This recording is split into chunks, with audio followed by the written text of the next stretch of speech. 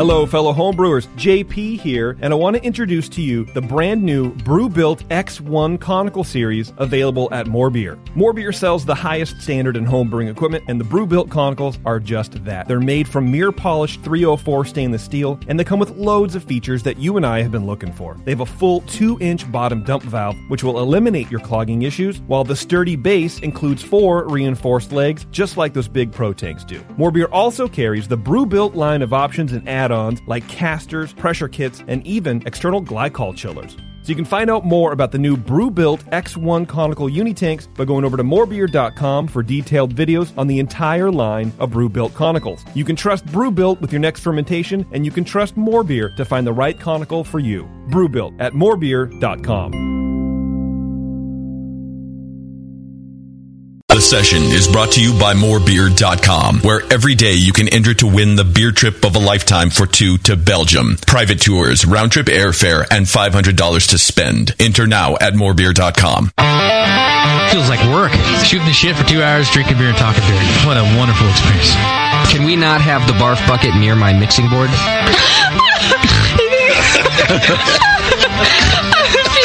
I think everybody could read the book. I knew you were going to use this book as an excuse to quit doing this show. Mrs. Bub, if you want, I can mail you the Bub Timer. Yeah, Newcastle, especially in the can. Have you ever had it in the can? No, I have not had it in the can. Notice I closed my eyes and I concentrated really hard. Now, live from the Brewing Network studios in Northern California, this is the radio program for home brewers, craft brewers, beer lovers, and beer geeks. It's your only source for live beer radio that brings expert brewers together with, well, expert drinkers. This is the radio program with a head on it. This is The Session.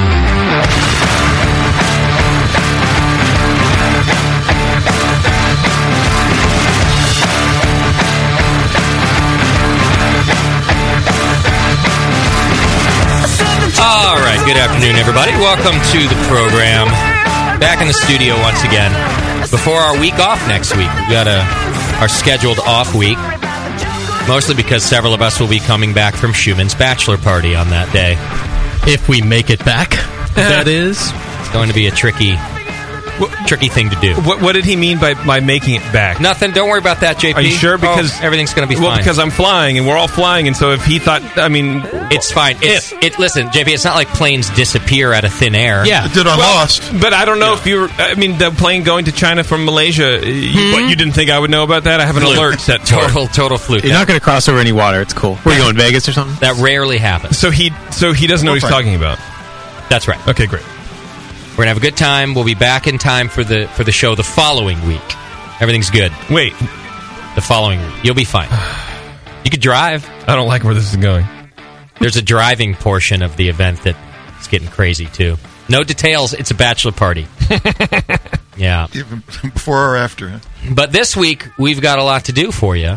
I think this is going to be a fun show. It's going to be a good beer content show. Oh, yeah. We beer information. Yeah. Every now and then we throw one of those into the mix. I'd like to thank our sponsor, More Beer, for bringing this show to you. You can go to morebeer.com right now and check it out. I was at More Beer a couple of times this week getting ready for my brew day, and they had nearly everything I needed. But the one thing, and we'll talk about it later on, the one thing they didn't have was, you'll find out, I'm sure it was Nathan's fault. Oh, yeah. I know those guys. They helped me out. I'm certain of it.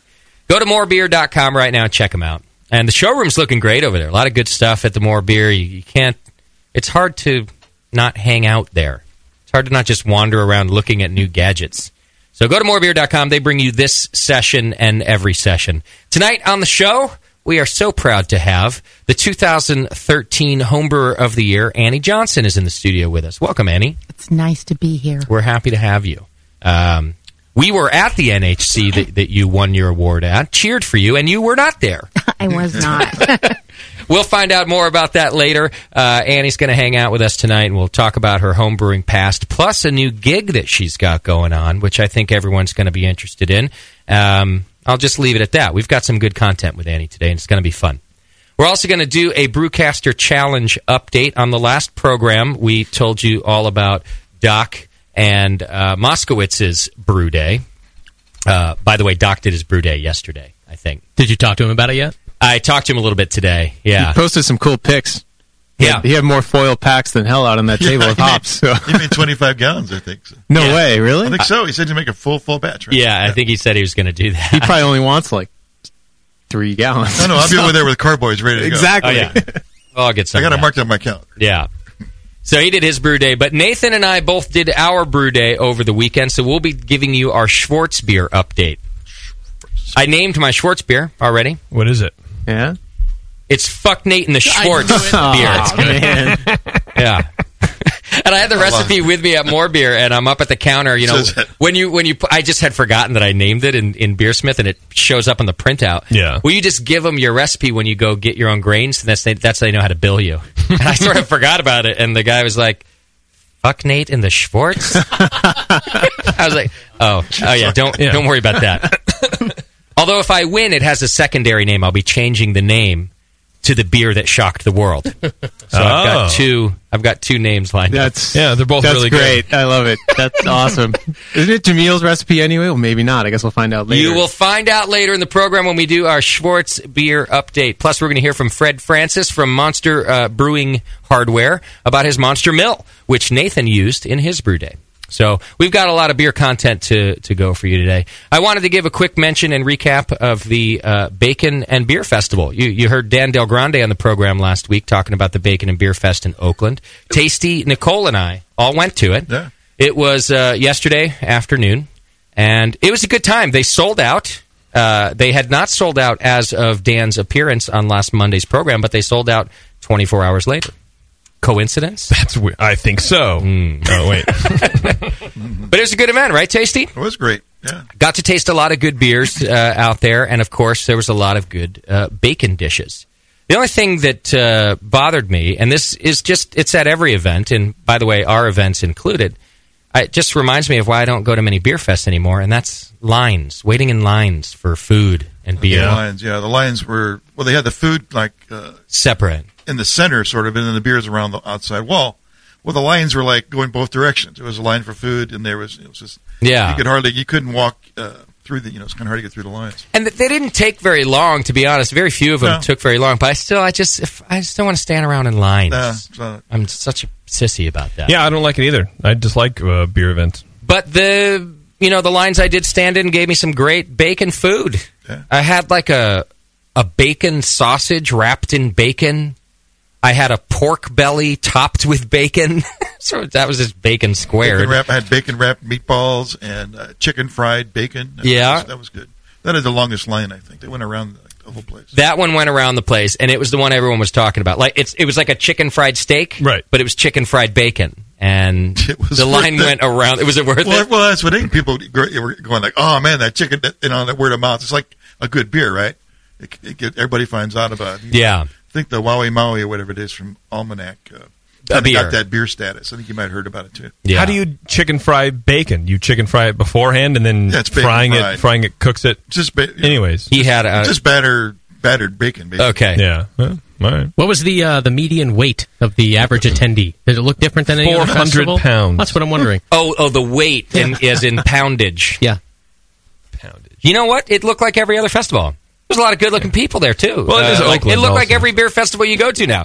Tons of good-looking people, and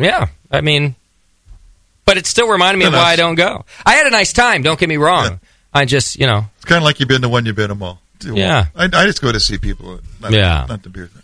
But had some great beer. Nicole Ernie did some interviews for us, so I'll be putting that together this week. And she interviewed some of the restaurateurs and chefs, and I think even one or two brewers, too, and did a couple beer pairings to put things together. Was she? Did she bacon herself proper? She baconed herself. Oh, yeah.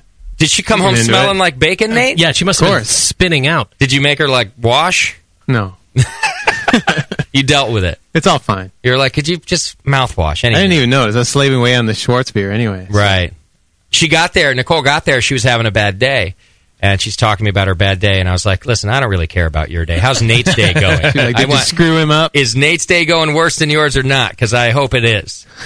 She said you were having a bad day at that point. I was kind of bitchy, yeah. So I was like, good. I hope the house catches fire. Walk away from that burner and just burn the garage down or something. All things that are much more likely to happen to me. So Nicole recorded some content for us. I'll put that together, and we'll get that out to you as soon as we can. So what else do we have to do today? Let me get some announcements out to you. We're doing a BN yard sale, bake sale, and silent auction. Yeah, that's right. Wow. Just hang on for this, Moscow. I know you got a guest here, but give me 1 second. Well, as you know, we're going to the Australian National Homebrewers Conference, and we brainstormed last week about how to do some fundraising so that we can get more of the staff there. And we're going to do an Indiegogo where you can purchase different levels and you'll get different items, and it's all just to go towards flights. And one of the ideas that Moscow had was he was like, hey, we should do a yard sale. Well, to be fair, it wasn't my idea. I mean, this is something people have done apparently before. Like, people have had yard sales, and they I didn't say you money. Invented the concept. Oh, I just wanted to be clear. But I invented the name what's a yard sale? Sell the yard? What's going on? You invented this? Tell me more. But, it was definitely sort of out of left field for me. I'm thinking, like, different ways to donate. But it made all the sense in the world. Moscow's like, why don't we have a yard sale? And I thought, well, it works perfect because, for doesn't one... make sense to me yet, by the way. Well, you're not the only one, by the way. Don't worry about it. Okay. So here's what happens. It went from a yard sale to a yard sale and a bake sale, and then from a yard sale and a bake sale to a yard sale, a bake sale, and a silent auction. So here's what we're going to do. It turns out we're moving out of Studio Double D at the 1st of May. We're out of here. That's a hard date. Okay. It's now a hard date. If the shit hits the fan and they haven't rented the space to somebody else yet, we can rent it on a month-to-month basis after that. But the Hop Grenade should be open in Concord by then, meaning we got to get this sucker out of here anyway. So to do that, we've got to clear some of the things that we own that we no longer need. There are some couches. There's merchandise here. I think there's like a broken pitcher downstairs. Kegerator? But we also have things for a silent auction, like the official BN Army Kegerator. Yep. Which is a 6-tap kegerator. One of them set up for nitrogen. It's nitrogen, not nitrous, right? Correct. Well, I get the two. You never know. So does Doc. That's on the other side. It's a separate adapter. Yeah, right. There's a key there. Some assembly required. It's the BN Army. It's the official BN Army kegerator. It holds a lot. It's a regular refrigerator converted. Plus, it's all camoed out. Maybe we'll sign it. We're going to do a silent auction for that item, and I think there's going to be a few other items that we put on the silent auction. So we'll list all this stuff for you guys soon, but we're doing it here at the studio Saturday, April 19th. So it's kind of a open house. We'll serve you some beer. Come hang out with us. Buy some shit so I don't have to move it. And we might get another flight out of it to get one more brewcaster out to Australia. So that's the plan. Mark your calendar, Saturday, April 19th. It's locals only. I apologize, because I know what'll happen. Yeah. The highest bidder in the silent auction will live in Australia, and I will have to ship I will lose more money than the whole event. So shipping is not covered. Everything must happen in person. Saturday, April 19th. We'll get you all the times and the details, but mark your calendar. You're going to come down here, you're going to drink beer with us, and you're going to buy some shit. Good? Great. You sold yet, Tasty? Will you take credit cards? Yes. See? I'm in. Now, Tasty, did you hear the part about the bake sale? No, I can't. Okay, yeah, sure. I mean... Well, let's not say any more about it than that. Right. All right. That's all. All insiders know enough already. I just wanted to make sure everybody knows that people like the lovely Alexa and Taryn and Kate the Great are going to bake some fine goods for us. And maybe Tasty will show up with some. I don't know. Oh, I bake. At what point does it become a felony, though? Oh, okay. To bake cookies? Don't be ridiculous. It's not against the law. Why would that be a felony? You don't need a food permit? No. You don't need a food... Not for a bake sale. Oh, okay. A bake sale. All right, well, I didn't know. Yeah. Sorry, I was out of the loop. Actually, JP brings up a good point. Thank you. You never know with the state. It's just beer. We're fine. We're not selling it. I'm kidding. I'm totally kidding. I'm not selling them. Boy, oh boy. You guys want me to get out the hops calendar again right now? Go through that fiasco? Oh, let's start the show off with a bang. I'm not so sure about any of this. The difference is I made a joke. I just got an urgent text. Uh-oh, from what? Said, kick those buttheads off the mics and say something. This person is true. Oh, don't worry. Annie's going to get a good long segment. We got lots to talk about with Annie. Right. All right. Couple more announcements so we can just get right on going. The American Homebrewers Association Governing Committee elections are happening now. You can go to homebrewersassociation.org and vote for your candidate. Drew Beecham is running again for his seat. That's there's 25 people to vote for, and you can go read all of their bios. And if you're a member of the AHA, you should be voting. It's an important thing. It's an important part of the process. And those of us on the governing committee get to speak for you. So, don't pick a bonehead. Again, go pick somebody who you'd like to speak for you. Go to homebrewersassociation.org and vote now. We've got merchandise in the store to purchase. You've seen it. Go to the store. Good stuff. Hats, shirts, onesies. We got a BN grill, like a grilling apron. I just had one sent to myself to check it out. They're pretty rad. It has a bottle opener connected to it. It's got a cooler for your beer in it. Like you just set it in the apron itself. It's got room for all your grilling utensils, and it's got a hop grenade on it. It's kind of I'm going to use it for brewing, I think. I think you should. Since I'm such a mess at it anyway. It might help a little bit. You can also support us by shopping at Amazon. You do all your normal shopping, just hit the Amazon link on the homepage. Do we have an Amazon product of the week? Yeah, we do. Please forgive me here, Annie, but it's the Sexy Panties for Women Underwear G-String 2014 Gen 4009 Violet. How do you know Annie wasn't the purchaser of that? I don't. I don't. I just like the part where they designate them to be sexy. Yeah. Yeah. We'll do the math. It's panties. Right. Done. Yeah. It's very lacy and decorative and let me see. Perverted. You got a picture of it? Yeah. And perverted. You're such a prude. Well, I'm assuming a man ordered it for himself, What's perverted about that? I'm not judging. Yeah. It's a good point. People want to feel sexy, Scott. There's nothing wrong with that. Right. I don't care what you buy. Just keep doing it, and thank you. Absolutely. You can watch all this live on brewingnetwork.com/TV, and the video's there later, too. So if you'd like to see the lovely Annie on camera, or Tasty, the lovely Tasty's always here, brewingnetwork.com/TV. Subscribe and join the BN Army. It enters you into the More Beer monthly donation giveaway. Get all these updates and more over on Twitter and Facebook. Send your show ideas to Scott the Jew. That's Scott@thebrewingnetwork.com. And send your feedback over to feedback@thebrewingnetwork.com. Do we have a Twitter game today? We sure do, Justin. Excellent. Twitter game is brought to you today by our friend John over at Beer Law Center. The Beer Law Center. You can go to beerlawcenter.com. You hear it every week. You hear it on this show. You hear it in the news. There's trademark things going on everywhere. The beer industry is getting crowded. Everybody's stealing each other's logos, either on accident or on purpose, and names. If you need help with that, go see our friend John at beerlawcenter.com. He helps protect our hop grenade. He's doing a great job at it, by the way. I had to sign an agreement this week, which basically settled a case about our hop grenade finally, at long last. Wow. All done by our friend at beerlawcenter.com. What's our Twitter game today? Well, you got us thinking a little bit about bacon here ever since the last Monday show. So I had a bacon-y sort of Twitter game plan for you. And as luck would have it, we do have some Twitter game prizes that are bacon-related as well. We have a bag of candied bacon caramel corn with peanuts from a local outfit called the Chunky Pig. Yeah. And then we have a nice bag of barbecue tortilla chips and a bar of soap, both made with lard. Yeah, the soap is made out of lard. From a company called Tina Tamale. I think also the soap is made out of lard after it's cooked the chips or something. Oh, really? It's like they're just getting it all. So like they're recycling it. I think so. I mean, I think they process. They don't just like take it all dirty and like put it into a chunk of a bar. They filter it. They do whatever they do to it. But it's they're like, here you go. Smell like chips when I'm done showering. Yeah. For more info on these places, they were very nice enough to donate these prizes. Go to tinatamale.com and littleshopartisanbox.com. There you go. So our Twitter game today, as a result of being baconified, is if you could have one body part made from bacon, what would it be and why? Now, I've already gotten some flack on Twitter for this, where someone's going, oh, these are just going to be the normal dude-ified responses. And I said, only if you're not funny. Right. Yeah. Yeah, why can't people... So then be creative. I've already gotten 3 or 4 that are actually pretty creative. Everybody's a judger. Yeah, judgy. That's our job. Yeah, right. There's enough judgers in this room. We don't need your help. What's that supposed to mean? No. All right, that's our Twitter game, beerlawcenter.com. Send it all into Brewing Network over on Twitter. So feedback's a little strange today. Yeah.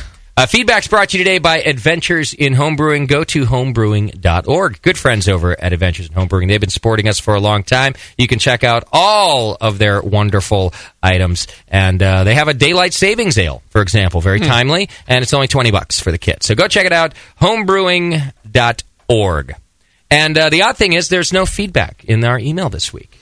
Yeah, I haven't seen any feedback email since the 28th of February. So I thought we'd go around the room and just ask you how you feel the show's doing so far today. And that'll be our feedback segment. Right. JP, what do you think? How's the show going so far today? Well, I think we came off to a rocky start, and I don't know why. I think maybe we're just kind of hectic, and we're all right, Scott. How do you think we're doing today? Well, I thought it was all right until I heard that there's no feedback email, and now I'm a little worried. I think actually it's broken. Because we didn't realize till today that it's broken. Like no spam either. Yeah. So there's clearly something funky going on. So everything else is going fine? Great. Tasty. How's the show going so far today? Well, it's going pretty good. I'm kind of hungry. I don't see any food down there. That's kind of annoying. There's a whole sandwich tray unless the guy came in and stole the sandwiches again. Then that's my bad. I didn't see it when I came in. No, it could be. Remember the homeless guy came in and stole the sandwiches Chuck. last time? Chuck. He knows where we are now. We have to move anyway. I was worried about that. I almost locked the door, but not everybody was here yet. And I bet you think Chuck stole the sandwiches. I just think Tasty wasn't paying attention. I think that's what it was. I was distracted. Okay. Ryan was there, and Annie was going in and out and all that stuff. I do like where your priorities are, though, Tasty. And then I'm also a little I felt kind of bad when one of Annie's stalkers wanted her to say more or something like that. She's coming up. That. They don't know the format of the show. Right. Yeah. I remember when that happened. Anyway. So. Annie, it's your first time in the studio. How's the show going so far? So far, it's really fun. Oh, that's good. I don't have any feedback from before because I've never listened before. Hey, listen, you're the lucky one. Don't worry about that. By the way, I just held up a piece of paper that said "Say it's really fun," and that's why Annie answered in the tone she did. Oh, that's beautiful. And Nathan, are we done with these formalities yet? Because I'm ready to talk some smack. Yeah. About the brew day. Yeah. This is getting old, man. Come on. I'm just sad we're going to move out of here. I figured we were going to be in your garage again for a while between here and the event, the Hop Grenade. Well, there is a weird little zone of time there that we're not positive the Hop Grenade will be finished. Right. Yet I have to give them a hard date of when we're out of here so that they can rent it. So if they rent this starting May 1st, we are in a little bit of a limbo. Got it. Annie has invited us to put on the show in her living room for that period of time. Sounds great. Annie didn't know that, but she has invited us. You're all welcome. We got a backup plan. Perfect. We actually, No Scott, concerns. Moscow and I were talking about it, and we thought what we might do is a series of remotes from different breweries that we love. If there's a little lapse, I don't genuinely. Series? Did you say? Well, it depends on how many weeks we're homeless. Well, okay. Doesn't it? There's two potential before May. Unless May we 1. don't. What if we don't open? What if the Hop Grenade runs into delays and we don't open for another month? All right. There's this guy Jamil at Heretic. He might put up with us. I hate remotes. You all know that, Yeah, but it's a good. If we're uprooted anyway, it's a good time to just bring it to BN on the road. And there's been a lot of people ask for it. Exactly. Yeah. So it'd be a good time for that. Yeah, we might get half a flight paid for it or something like that for our charity. It might happen. We use it as a fundraiser. By the way, one of the options for you Australian business owners is to sponsor the BN like you normally would, and we're going to give all the proceeds during that period of time to our travel to Australia. So if you're looking to get your message out on the BN, contact Scott at thebrewingnetwork.com, and you'll become a sponsor of our trip. We'll put all of your dollars towards our flight. So Scott at thebrewingnetwork.com. All right, let's do this. Don't forget, feedback is brought to you today by Adventures in Homebrewing. I think they got the best feedback ever. Great. I think so, too. Yeah, I think my phone already rang like 3 times from poor John. What the hell was that? Come on, it was real-time feedback. Honest answers from honest people like Annie, who's having fun. It was fun. It is fun. I don't know. All right, let's do this. We'll take a quick break, and when we come back, Annie Johnson, our 2013 Home Brewer of the Year. We're going to find out about her brewing history, about the beer that won her this prestigious award, and I don't know, maybe about the rest of her life, too. Hang in there. It's The Session. We'll be right back.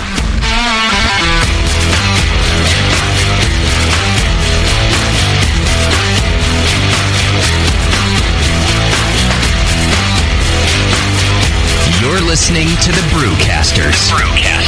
On the Brewing Network.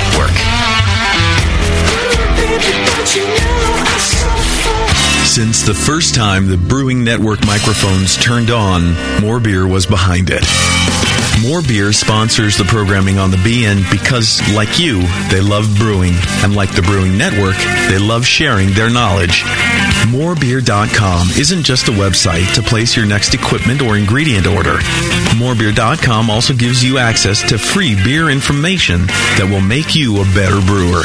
Go to morebeer.com and click into the Learning Center. You'll find podcasts, technical facts, video tutorials, and more, including access to The Buzz, More Beer's social network of more than 5,000 members. And some of them might even be crazier about beer than you are. Get over to morebeer.com today and take advantage of The Buzz, the forum, the Learning Center, and make sure you're signed up to receive the newest More Beer catalog.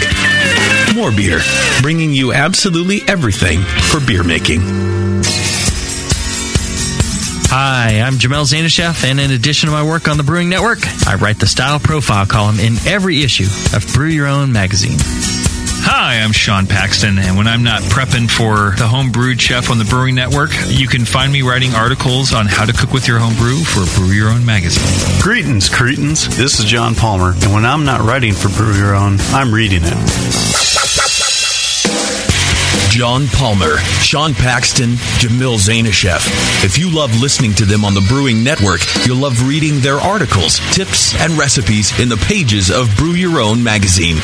Join Jamil, John, and Sean 8 times a year in Brew Your Own. And when you subscribe to BYO on the Brewing Network website, half of your subscription price goes right back to the BN to support great beer and food programming.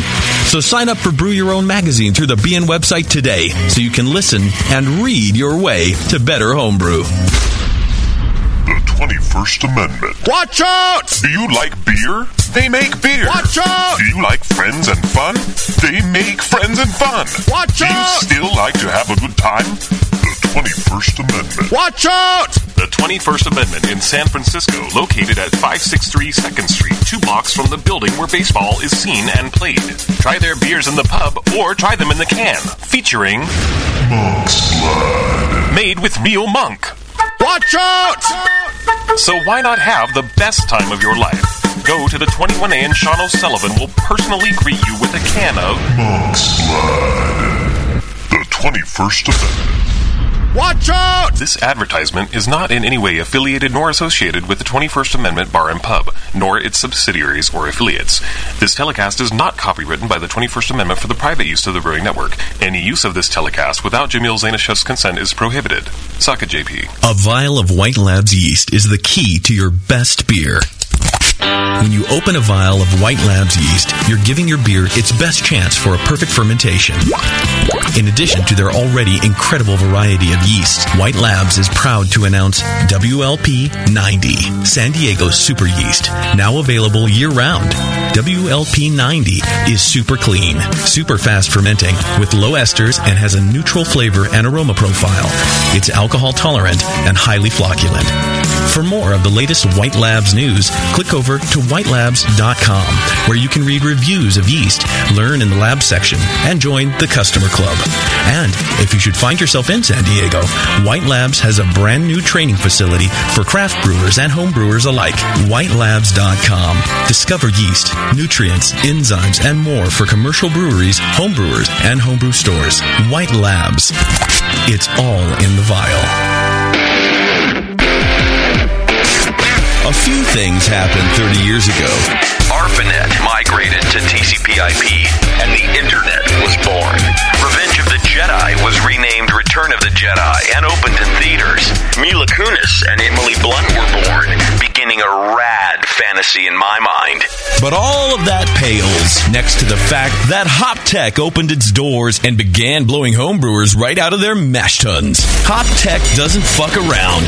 Real people shipping awesome shit straight to you. Their new website is fast and easy to navigate. Or just call 800-379-4677 and let badass bitch Jade and Bruin brother Roberto blow their warm load of customer service all over you. So visit the site or visit the store in Dublin, California and support those that support you. Get your brewing on at hoptech.com. This is www.thebrewingnetwork.com. Sit down next to it, grab yourself a paper towel, and watch those yeast have sex. You're listening to the Brewing Network.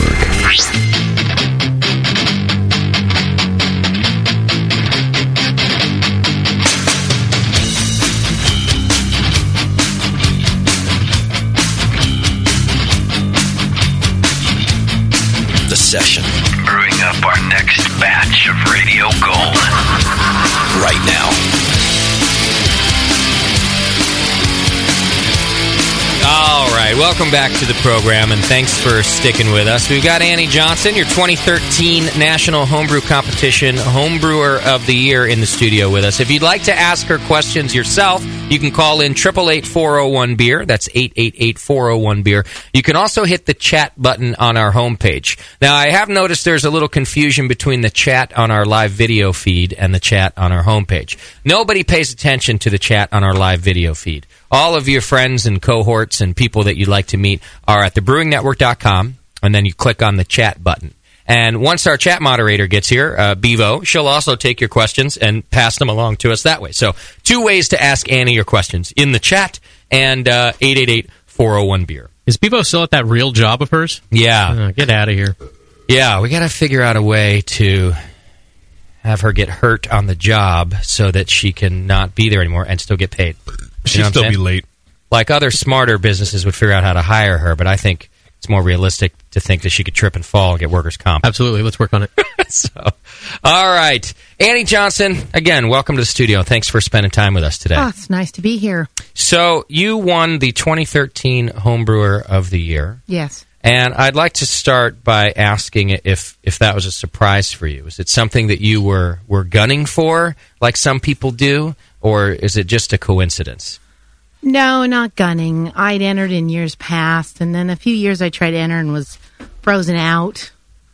Just the way that it's been so heavily entered, you just can't get in. Oh, yeah. But this year I thought, well, what the hell? I'll try. Yeah. And I had 2 lagers as Standard American, and then I actually had a Saison and the Light American. So did you enter 4 beers total, or did you enter more than that? 3. You entered 3 beers total. Yes. All 3 of them advanced?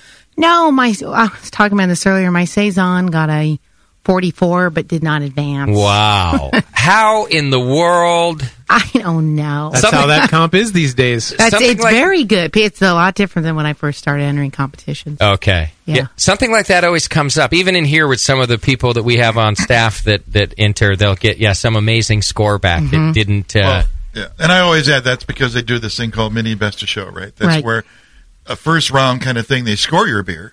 And if you score, say, like 38 or above, or they set some sort of number, then you advance to like a side-by-side tasting where there's no score sheeting involved. Okay. So here's your 44 against this 37, and judges decide that, this one's better than that one when they try them side-by-side. I see. Individually, yeah. And the beer probably is a 44. And there's usually a different set of judges that haven't judged that style that day. Yeah. So they could have a whole different slant or a whole different palate. Okay. Based on what they judged before and stuff like that. And they don't know the number.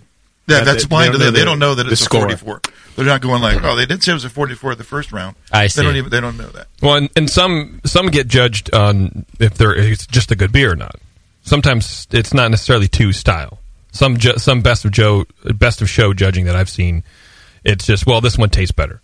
Yeah. But this one got a 44 and this other one got a 37, the one that you like. Yeah, but it tastes better. Okay.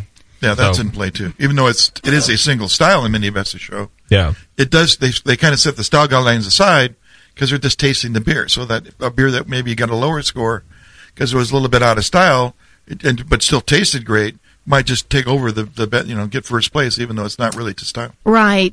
My Standard American and Light Lager place first and second. Oh, okay. And then they pushed on, and then I was a little hesitant. I didn't think that I would make it for the second round. Okay. I pretty much took them down to FedEx an hour before you had to shipping deadline. Right. And I had to send them off. I had 6 beers, and the FedEx counter guy, that'll be $98. Right. And even then, you're like, wow. God. It's like going to the racetrack. Some hobby. Killing me. Or it used to be a lot cheaper, but then I'm thinking, God, I'm turning into an old lady. So I just went for it. Okay. Whatever. It's a light lager. It's a standard American. And I don't know. It probably, maybe not. Who knows? And then...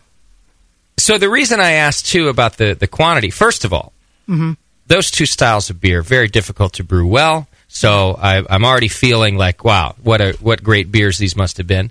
But then the reason I ask how many you entered total is that there are people, Nathan Smith, who who enter everything they possibly can. And in fact, until very recently, there was no cap on how many beer. And it's there's nothing wrong with that. It's part of the numbers game, right? Well, I was always bitching, those who know me, loudly on the AHA forum website, Janice Gross's personal Facebook page.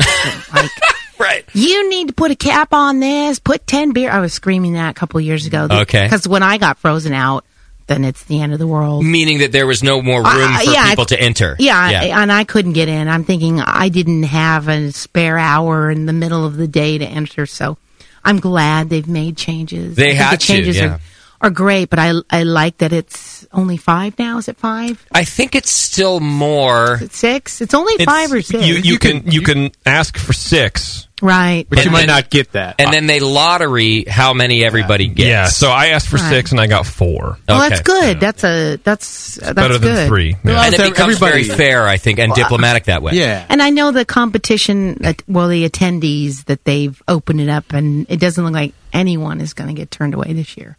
From the updates I've been seeing. I know that that's true for the people who signed up for the conference itself. Yes. I'm not sure about the competition, but you might be right. Yeah, I think most got in. Okay. Everyone will They get added at least an extra, one. Right? Everyone will get at least one. Okay. An extra judging site. Yeah, at least one, which is good. And then if you help judge, you'll be assured to get in for the next year. Yeah. Yeah, so it's good changes. They needed to have changes. Yeah. There's still people that are upset. There's always going to But be. when you enter a beer, even if you brew a lot like I do, I don't bother with beers that I know have no chance. Okay.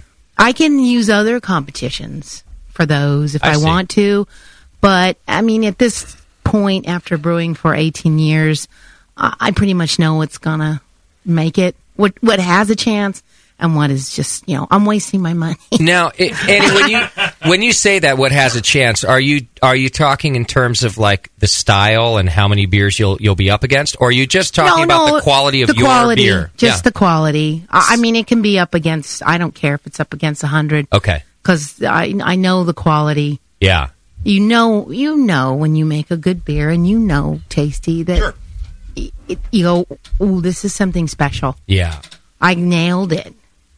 And then, so I don't bother with beers that are just like a house beer that's just it's nothing special. Yeah. It's just kind of beer. I like to hear you say that because I think that sometimes people will just throw the kitchen sink at it. I think if we always encourage new brewers to enter competitions anyway because you get good feedback. So I don't think there's anything wrong with it in the early years of brewing. But you make a good point. You've been doing this for 19 years. Yeah. And I'm not going to waste up a spot or my money for a beer that's just okay. Right. And I think that some brewers, when they have a lot and they want feedback, that is the reason you have a homebrew club. Okay, yeah. And you should use your club, and you should use judges, and you should go to your local homebrew shop and say, can you evaluate this for me? Yeah. Or make friends with someone who's a good judge. I get people that say, can you taste my beer? Or this is my method. This is my process. I'm not getting the points I need. I'm not getting this. I'm not getting that. And so we just go a 10, 15-minute conversation and we figure out what's going wrong. Yeah. And you can do those kinds of things instead of paying 8, which some are like, I think, 10, 12, 15 bones entry. Yeah, sometimes $15, $20. And bottling is a the bitch. postage. Sorry. And all that. Oh, yeah. But like you said, it's a quicker way to get feedback and get you where you want to be. Yeah. If you could find a club, a friend, a homebrew shop owner. No one would. If somebody to give sent you that you beer, immediate feedback, and you're on your way. If you send me beer, I will not turn it away, and I will give you an honest evaluation on a BJCP sheet. If you want to chat on the phone, I'm easy like that. I like that. I'm all about the tasting free beer. Yeah, I see what you're up to. Oh, yeah, it was a method. You've been judging a long time, too, so What you're doing is you're judging your own beer before you decide to send it off. Like, it makes sense, right? Absolutely. Why should I pay $25 to send this beer to the first round? I'm not thinking that I'm going to pull the wool over somebody else's eyes if they don't taste the diacetyl. Exactly. When I taste it, I know it's there. Right. Yeah. And then after all, and as brewers, you got to think about what you're trying to do. You're trying to get a first, second, or third in the second round. Yeah. You better have a beer that you think is in the 40s before you. Yeah, and I think that most brewers, home brewers, know. And then there are definitely ones that want the honest feedback, and they should. Sure. But go smaller than bigger. Yeah. Go quality, not quantity. Let me ask you about getting feedback when you were a novice brewer, when you were starting out. When you were a novice brewer, did you find it difficult to accept real feedback? I did sometimes. I was fortunate in this area that your judges are kind in their feedback. Right. One of the things I do now is the BJCP grading exams, and I'm talk to these people that want to be judges, and I'm telling them this is someone's hobby. Yeah. Do not kill their passion, their spirit. So when you put things on there like smells like baby diaper, and I write back, have you been smelling a lot of diaper, eating wet cigarettes? I mean, crazy stuff. You can find better descriptors. Okay. You've got to have a better vocabulary. Yeah. Think about how you want your own beer judged, and it's very sacred. You spend a long time in your backyard, listening to your music, getting away from it all, brewing your batch, and you send it off, and you get back something that's just horrific. I got a few in my early days that were, they weren't so hot, but that got to a point when I wouldn't even read them. Yeah, I just go. I just look at the score, and I got some nice toilet paper. Splash paper. Are there? Yeah, and I'm going. What are you talking about? We were talking about this earlier on a light lager that this same beer before the competition and different competition they got a feedback of too malty. Okay. So I mean, I'm thinking, okay, I'll just American go with lager. that. Too malty. Not too sweet, but too malty. Not too malty. Yeah, exactly. But yeah, you just take it with a grain of salt. Okay. And it's subjective. So something that scores a 38 here, don't be sad if it's a 22 somewhere else. Okay. And judging is different in every region of the country. Yeah, that's what true. they like out here, they're not digging so much in South Florida. Okay. Well, and with the feedback that you do leave on a judging sheet, you want it to mean something. Absolutely. Baby diaper doesn't mean anything. It's not going to help the person. Even above or even beyond. Possibly demotivating them to even brew again. Yeah. It doesn't do anything for them. So, yes, that's what judging is incredibly hard in that respect, because you have to go, how can I convey the taste of this to something that will be meaningful to this person? Yeah. That's well, good point. I actually, when I started brewing, was encouraged. Some guy here, Jamil, he said... I've heard of him. Yeah. He said, well, you should try judging. I go, I don't know about that. So I did my first judging in Reno with the Washoe group. Great group of homebrewers. And I sat down on my very first judging right after I took the exam for the first time with Beth Sangari, a great Grandmaster level judge, and Dave Sapsis, who was an author with the BJCP guideline. They were so kind, and so I learned that very first time on how to give good feedback. Right. And to be kind. So I always leave my email address. Or when I like a beer, I say, can you please send me the recipe? You leave your full address. Exactly. So I do that. But, and to go back to your original question, some of it was a little painful, but I learned. And then I became a judge, so that really helped me. Sure. Helped me make better beer. Excellent. Were you always good at judging your own beer objectively, or did you have to train yourself to do that? I think I was pretty good at knowing what was an off flavor, but I didn't exactly know what it was until I started to read more in the guidelines and take the exams. The exams have changed a little bit, but when I first took them, they were brutal. It was 4 beers, or was it might have been 6. It was 4 or 6 beers And in between tasting the beers and writing out the sheets, you had to do the 10 essay questions. Mm-hmm. I remember my first time, one of the essay questions was to talk about at least 4 Trappist breweries and what makes them unique and the styles of beer and their method. Yeah. Give us a recipe for each different Trappist style. At least one. Yeah, At and least. give us at least 3 commercial examples. And one question. I'm like, Because that is gonna help you taste robust porters better. yeah. And I talked to other people who took the exam. They go, oh, I got that question on pale ale. Yeah. They took out a lot of those old questions. Yeah, they were difficult. There used to be some that were like, so, what do you think about yeast? And you kind of got to, brain dump everything you could think of. And if you missed something, then, Hops. I got that one on hops. Yeah. On my test. Like, really? So tell me about hops. Yep. Yeah. Well, you're like, see, this is what these things that you say about this test are what discourage me from wanting to be a beer expert. Well, they've I'm bored overhauled to it. death with it, and I just maybe feel the two like aren't related, A lot of those are gone now. A lot of those type of questions. They're more directed now. Okay. Yeah. Well, good. But even the Abbey one, and I don't feel like that's not something maybe a beer expert should know, but I'm just bored. I don't want to fill out that question. I got to describe all 4 Abbeys and give you a recipe. Where's my brewing classic With the pencil and the stack of paper. Yeah. Now, so what did you started homebrewing in 1999? Not 98. 98. Yeah. What got you into it? Well, I love beer, obviously, and I had a love of beer, and my mom was a big influence. She was a big home cook and wine enthusiast and beer enthusiast, and she had spent her youth in Germany and after college teaching over there. And wonderful. But she wasn't a brewer, she loved beer. She was a drinker. Yeah. Okay.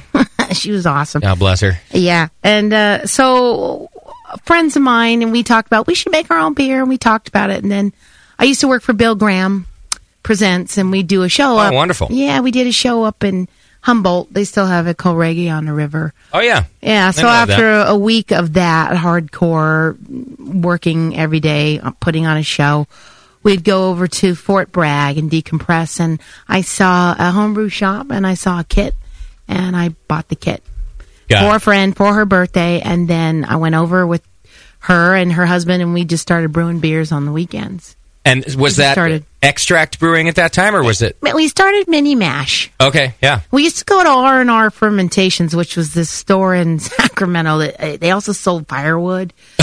So it goes together. Yeah, and I think I was talking about it with Jamil once. The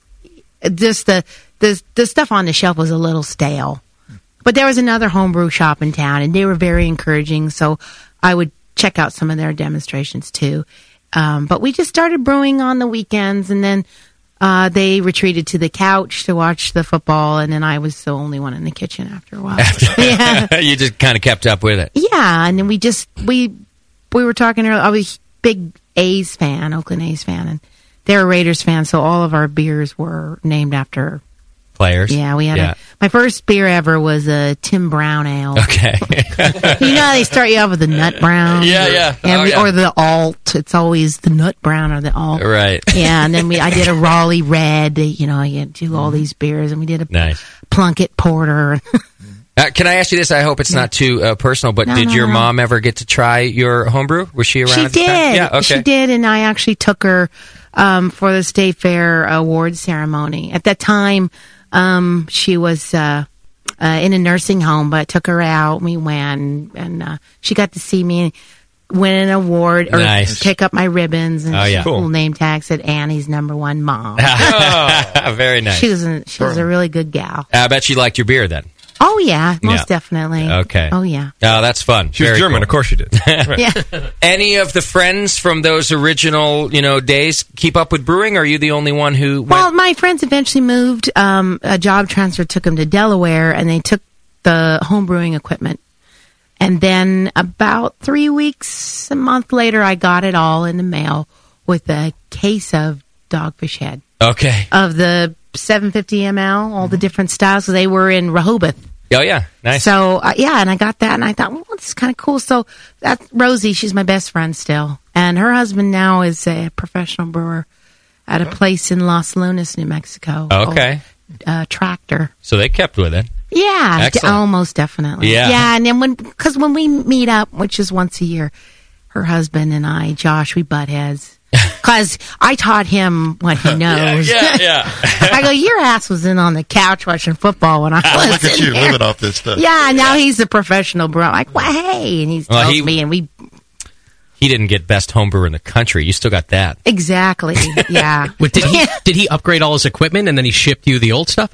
No, they everything that we had. When I got out of college, I got a job where Rosie worked at a veterinary pharmaceuticals company. So we had access to a lot of carboys and peristaltic pumps and tubing, lots of tubing and flasks and all kinds of good stuff. So Excellent. She didn't think that, she would ever brew again. So she just sent it back. I got And it. he wasn't brewing at the time. And then he got into it working at a homebrew shop. Now he's making it on a professional level. Yeah, not as good as mine, even though it's always Julie noted. mediocre.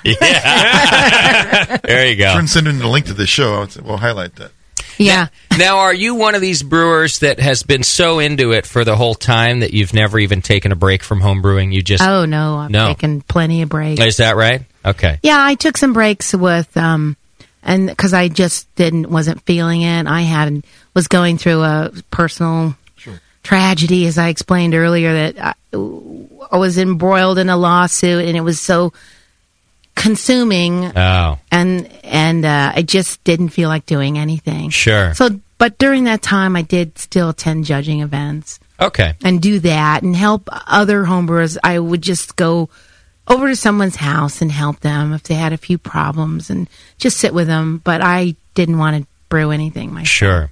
I put all my stuff in storage, and then I was starting to sell it off. Oh, that's the sad day when it goes into storage. Yeah. You know that things are bad. Yeah, they're like, how much you want for that malt mill? $20. I had no desire. Right. And then I got back into it, and there we go. Yeah. Well, thank goodness. Yeah. Look what's happened now. Absolutely. Yeah, so I don't brew as much as I used to. Okay.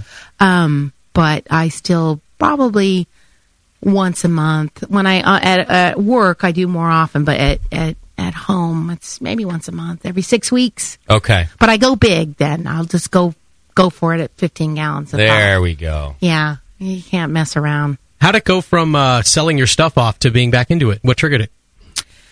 I missed it. Yeah. I missed it. And then I wouldn't say that I'm a jealous person, a little covetous maybe. Okay. I was like, Envious hey, I need to get back into this. I need validation. Right.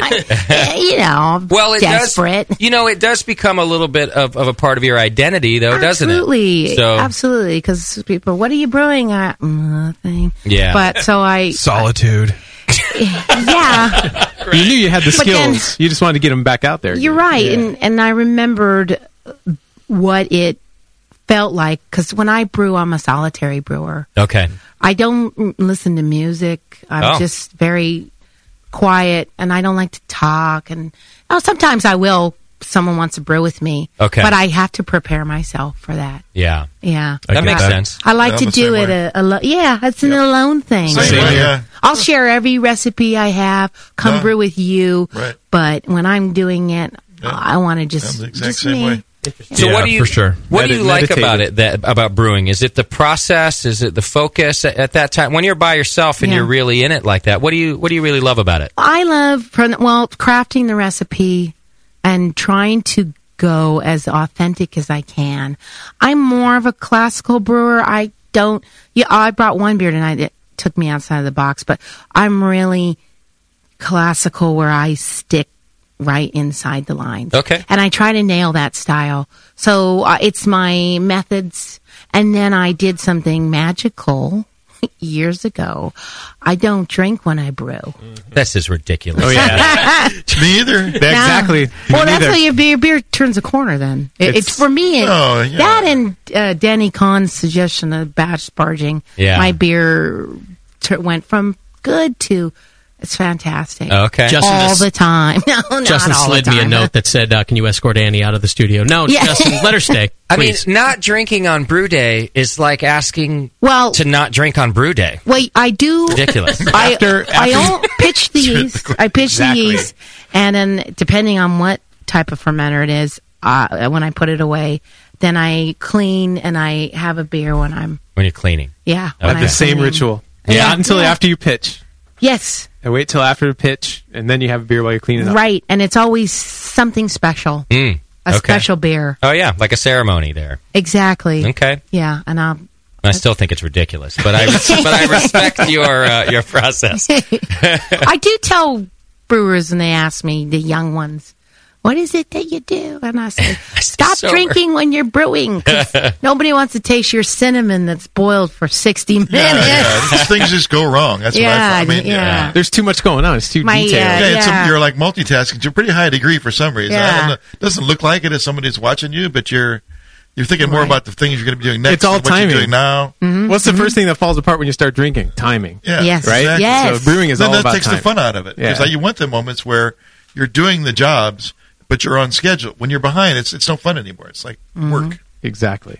This is the one piece of advice Justin truly needs, and the one piece of advice he does not want. I feel, He's not I feel taking like any of this shit. I feel like No. the three of you are speaking a different language right now. I feel like I need a translator. I don't understand. I think it. we probably speak for the majority, frankly. But what? Well, you think you do, I really? think you Yeah, probably I- speak for the majority I think of so. excellent Of brewers. better, yeah, well, I mean, let's and be honest. she makes that point. Like, Yeah. she tells somebody how to make their beer better. Stop drinking on brew day. Yeah. So, Yeah. maybe she might have been speaking to you on that. She might be. Or stop drinking as much. Maybe not 15, maybe like 12. I still is someone else talking? I think there's something wrong with my headphones today. I don't. But if you want to make good beer, Yeah. those are the things you have to do. If you want to brew just to brew because you enjoy it, then who gives a shit? That's a great Right. way. That's Exactly. fun too. Yes. That's what you like to do. Great. yeah. Okay. You think Then that? That's fair. You think Yeah, that's nothing holding wrong the with radio show back? Justin drinking on show day. Yes, Scott, let's not be ridiculous. Sorry. You want You're right. to talk about the rest of my life now, Yeah. too? It's clearly Nate that's holding it back. Yeah. Now, speaking of you liking to brew classic styles, I'd like to talk about this Pilsner that's in our glass right now. Yeah. I think it's your Pilsner because Yes. to me, is anybody else like your first sip and you went, oh, did I just open a fresh Pilsner Urquell? Yeah. Yeah, it's Classic. really good. It's got to be. Yes. Yeah. It's a Yes. wonderful example of what I think would be the Pilsner Urquell type of a Pilsner. Yeah, you stay traditional. You use soft water and you stick with the right hops. You spend the money on the good yeast Okay. and just pay attention. And I do decoction mashing. Oh, you do? I do with this one. Okay. I need just a little bit more of that malt. I see. So- and that gives you that character? Absolutely. Okay. And a long fermentation. Okay. It's something different I learned when I went to visit Pilsner Urquell. They're only 3 weeks, start to finish. I was shocked with that one. But What is yours? Mine goes about 5 weeks at 48 solid. Stays right in the primary fermenter for 5 weeks. 5 weeks. 48. Sometimes I'm lucky and I'll hit 4 weeks, but I don't look at it until 4 weeks. I leave it alone. Okay. I leave it alone. How come sometimes it's 4 and sometimes where's the variable there? That's I a don't week's a know. long time, isn't it? Well, it is, but sometimes the yeast, I don't know. Sometimes the yeast is just a little bit more sluggish. But generally, it's 4 weeks, and I'm right on point. Do you take a measurement, or just visually by looking at it? No, that it's done? I'll look at the top and make sure that it's cleared and everything's dropped. Right. But then I'll do a measurement. Absolutely. All right, we're going to Always talk have to about do this. that. If you stick with us for Schwarzbier, I'm going to ask you about my fermentation, too. Yeah. So, and this cycle that you do and what I'm doing. I'm a firm believer in don't touch it. Okay. Now, you mentioned soft water. What do you do to your water to make it soft water? Distilled. I use distilled water. Oh, you do? And then you build it? 50% distilled. So are you adding other salts to it then, or are you just No, taking your tap just- water and then 50% distilled? Yeah, you can use filter if you have a water filter. Sometimes I hook it up, sometimes I don't. Okay. Wherever you are, however your water tastes, and then I use the other half. Okay. 50%. I just go to the store and I buy jugs. That sounds easy enough. It is cheap. Yeah. I mean, you can mimic that. You know, Tasty, you can I use mimic. RO water. So Okay, so he's fancy. And then he than me. builds it after that. But you're not even really doing it. You just take half and half. Half and half. I like that method. You do that for every beer, Annie, or just this Pils in particular? Just my Czech Pilsners. Okay. Yeah. And then you With also Czech said that dark you, lagers. you don't skimp on the yeast. So what do you like to use for this? For this, I use the White Labs Platinum strain. Oh, the yeah. Urquell. Oh, there you go. Just go right for it. For house loggers, I love Fermentus S23. Okay. Is Yeah. Fermentus dry yeast? I It always is. forget. It is. Okay. And it's fantastic. Okay. I'm a huge cheerleader for dry yeast. Okay. Is that recent for you, or have you no, always? I Okay. always have loved USO5. Okay. I mean, I think it's great. You can use it for a lot of different kinds of ales, and Okay. It I goes like- super dry. yeah, it does. And I like their dry ale yeast too. Mhm. And their new T58, the Trappist high gravity yeast, is fantastic if you're just doing maybe a Belgian dark at home. Okay. I have never used dry yeast in 8 years. You should try it. Go back to it. It's pretty good stuff. Okay. Really good. And there's 7 available for homebrewers. Yeah, that's a lot more than it used to be. It used to be just a couple, right? Now it's 7. And they've got for German wheats, they have a dry. And Oh, wow. I think you're pouring my version of Denny Kahn's Wee Shroomy. Strong scotch on. I used 3 pounds of organic chanterelle mushrooms. Oh, really? Yeah. Just one more question about the Pils Yeah, before we move to that. Is this the Pilsner that advanced in the homebrew competition? No, this Pilsner is the one that won the Pilsner Urquell Master Homebrewer competition. Oh, that's right. You won that. Yes. And what did you want a trip to Pilsen for that? I did. I won a trip for 2 to Pilsen. Wow. To brew with the Václav Burka. How was that? Oh, it's cool. That sounds cool. And they picked me up. I mean, they chauffeured me to the airport. They, they held the little sign. You got the royal treatment. They put me up. I was right down at Wenceslas Square, beautiful Okay. hotel, and I had a driver. Really? I went to the Pivovar Is it museum. because beer Pilsen is museum. dangerous and they were worried about you, or because they're they generous? chauffeured me from Prague to Pilsen. Otherwise, you have to take a train or a bus. But it's an hour and a half. It's like Sacramento. So you had a driver. How nice. I had a driver and I had a tour guide, and the hotel in Pilsen looks right at the brewery. Wow. It's gorgeous, and that brewery is gorgeous. I bet it is. And it's probably, it's a traditional beer, right? But Yes. I actually picture a pretty high-tech brewery nowadays. It is. They still have the caves underground, and then they brew their benchmark, the beer, the way that it was brewed 170 years ago, the very same way. So there's huge wooden vats down below. Oh, really? And you can have the unpasteurized, unfiltered Pilsner Urquell. Oh, that's got to be good. Whoa, it is really good. Creamy of it. It was really good. But on this private tour, I was like, I could have all I want. I wasn't just like one of the regular Yeah. people that You're a came big in. deal. I'm like, I'll have it. And then I brewed on their pilot system. They Okay. have I think it made a 60 gallon pilot Okay. brewery with their one of their other brewers that they have there. It's been there the long. It was cool. Cool. And then they make 260,000 gallons a day. A day. A day. See, that surprises That's more me than I about that their pilot system. I would have Yeah. expected it still to be large by other brewer standards, but Yes. 60 gallons that's pretty modest. And they showed me their little brewer's room, and they're just getting into experimenting with. They love Citra hop. Oh yeah, nice. They like that, and then they also have a sister brewery on the same grounds called Gambrinus, which only does 150,000 gallons a day. Oh, that's all. Yeah. Oh, But most of the beer that they make, half of it is domestic okay, really? consumption. Yeah. Czech Republic. They like their beer. Huge beer per capita consumption. Huge. I bet they drink while they're brewing. Oh, they do. You got to have a good. They like to eat too. Oh, yeah? That stinky cheese. Yeah. It smells like baby's toes. Oh, I got to go to toe Pilsen. jam. Yeah. Cool. But very cool, nice lovely people. How do you win is it a nationwide competition? It was a nationwide. They had legs in New York, Chicago, and San Francisco. Okay. And then I went because I had been brewing the Czech Pilsner, and it had won some state fair and some other competitions. But when I read about this one, it was being judged by Václav himself. Wow. So and how cool is that? So you had a good one. Yeah, and you should be in the mix. He did. And he put his arm around me. He said, "It was the best beer. I felt like I was at home." Wow. I knew he wasn't blowing smoke up my He could taste lariat. the decoction and the extra time and stuff. And you're doing it super traditional. That's quite an honor for him to say. Yeah. It was it was a great honor. Tasty, I used to think you were a big deal.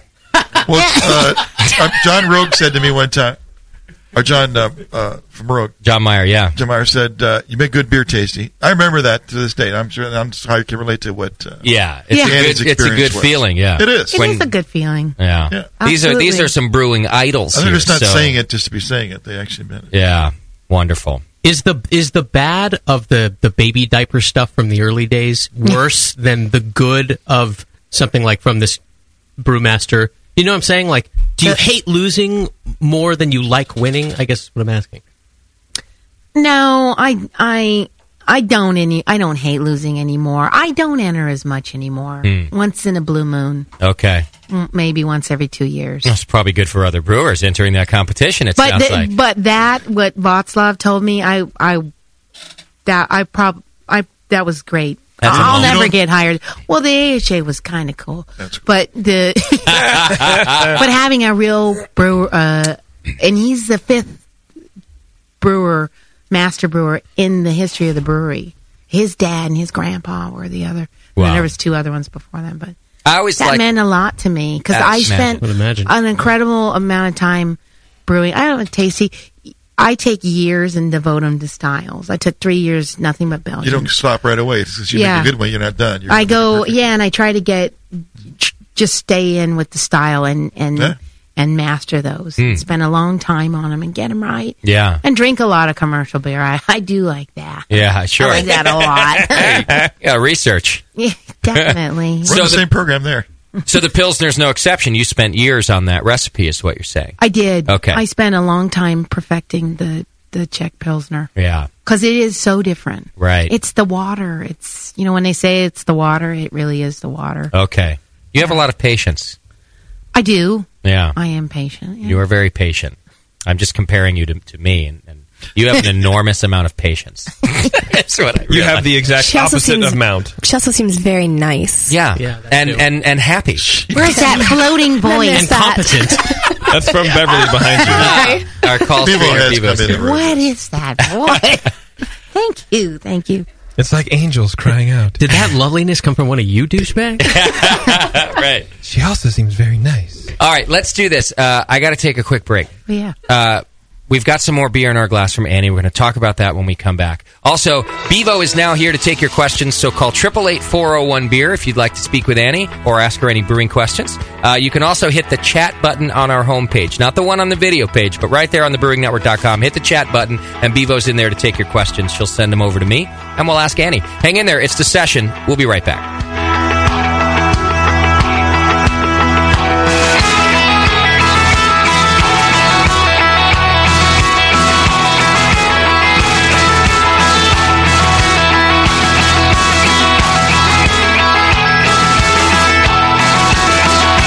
Listening to the Brewcasters. On the Brewing Network. That's it. I've had it. I am never putting hops in my beer again. What? Why? It's just too ridiculous. Insane prices, stupid contracts, high shipping costs, crappy selection. Dude, you need Nico Brew. Nico Brew will rock your f***ing face right the f*** knock off your f***ing skull. $5 shipping to all 50 states. Plus fantastic international rates get you low prices on Nico Brew's great selection of hops and more. Whether you're a home brewer, a pro brewer, or a homebrew shop owner, Nico Brew can get you the hops you need in increments big and small, single orders, spot buys, or full contracts. And there's only one place to join the uber special secret elite bare bones club where you'll get the best deals anywhere. Holy f***ing shit! NicoBrew.com. NIKOBREW. Nico Brew, your bare bones buddy in the brewing business.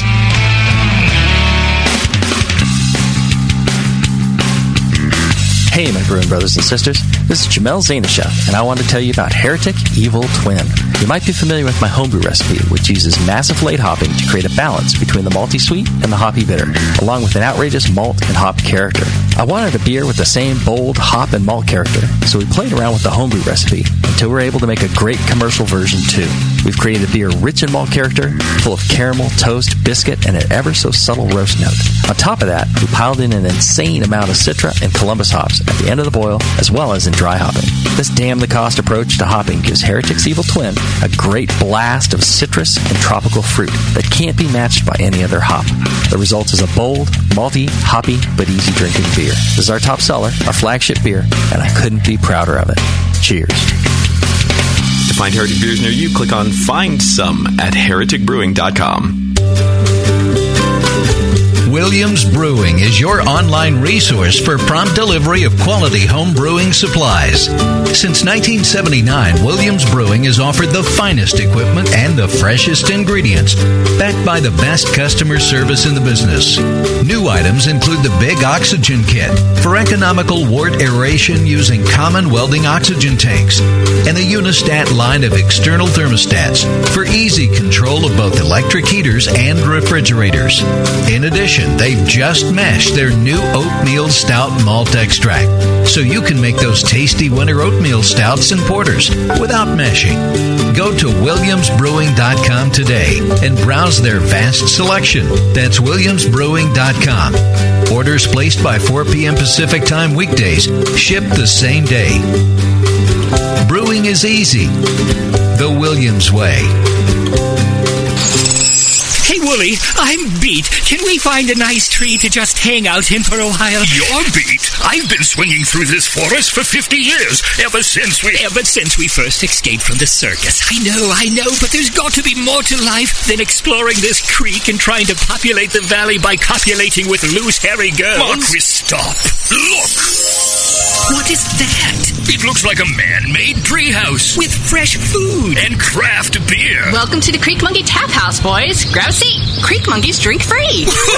Awesome! The Creek Monkey Tap House in Martinez, California takes their mission of fresh food and beer seriously. They only serve locally raised beef and chicken, as well as local sustainable produce. It's better for you and the planet, and it just tastes better. The beer and wine at Creek Monkey Tap House are chosen with the same care for the highest quality and rotate frequently to make each visit an adventure. Swing on into the Creek Monkey Tap House and enjoy a new legend of amazing food, beer, and wine. The Creek Monkey Tap House, online at creekmonkey.com. Hey brewers, it's planting season. Have you ever dreamt of walking through your own hop garden? Well, look no further than Woodburn, Oregon, and the Crosby Family Hop Farm. Blake Crosby and his family have been passionately growing hops for 5 generations. And right now, they're taking orders for 2014 rhizomes for all retail and wholesale customers. The Crosbys know how to grow hops and are here to help you establish your family's very own successful hop garden.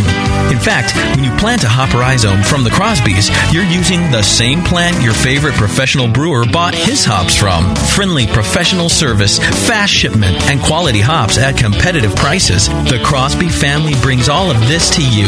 Call 503-982-5166 or visit bcrosbyhops.com and let Blake Crosby and the Crosby Hop Farm help make your hop garden a reality. bcrosbyhops.com. Hops from the Crosby family farm to yours.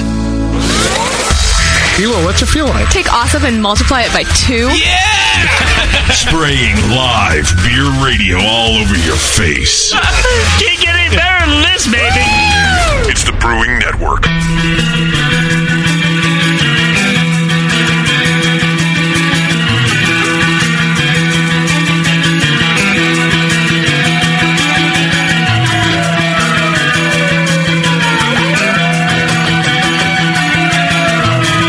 tuned into this session. Because life's too short to listen to crappy radio.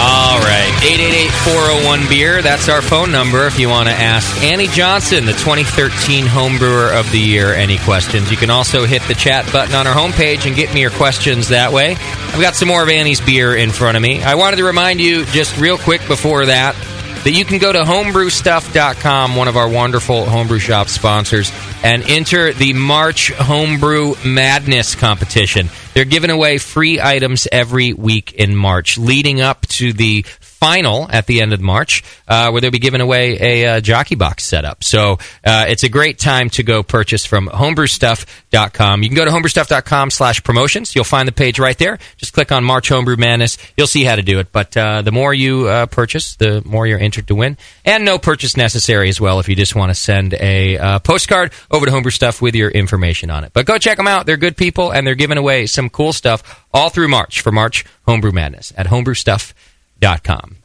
Annie, what's the beer that we have in our... Well, you have a different one than me now, but you mentioned it just before the break, and it's one of Denny Kahn's beers. Yeah, it's the Wee Shroomy. The Wee Shroomy. I'm shocked that Denny Kahn would have invented such a recipe. Strong Scotch ale, and then aged or matured on chanterelle mushrooms. What do you think that does to the beer? It gives it this earthy apricot note. I get a stone fruit. And definitely. Oh, yeah. Yeah. I get that, yeah. Absolutely. I think it's delicious. It sounds like an odd combination when you mention it, of course, but tasting it, I think you're absolutely right. And I would worry, I guess, that the earthiness was too much. Like that it, that it would taste like dirt. But it doesn't. It's still very subtle. Mm-hmm. And in what form are the mushrooms in? Are they just fresh? Fresh mushrooms, and then you take them, you wash them, chop them. You don't have to mince them, just chop them. Okay. And then try to put them in a Ziploc and displace the air. I use the water method where you stick it in a bucket of water and push all the air out. Yeah, okay. And then freeze it. Oh. Until you're ready to use them. Okay. And then you rack your finished beer on top of the mushroom. I see. And how long? Do you age it? You want to go a good 3 weeks. You could go 2 or 4, but after a while, enough is enough. Kind of like with dry hopping, enough is enough. I have to know. Did you taste the mushrooms when you racked off and they were? Sitting of course, there at the I did. bottom I thought maybe I could, barbecue with these, but then no. They weren't very good anymore. No, well, they weren't. probably were just like chewy beer at that point. All their flavor was gone. Yeah, they looked a little odd. Let's say looked bad. Yeah. I'm not serving that to guests. No. It came out wonderful. This is another nice beer that you have here.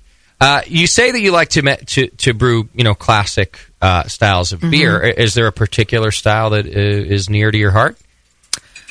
Probably what you just drank, the Czech Pilsner. I love that. Okay. You can tell. It's wonderful. It just clearly has so much TLC into it, Yeah, I really enjoy that. I haven't gotten too much into the German lagers, not as much as I want to. Okay, but I'm trying. I'm devoting my time to that now.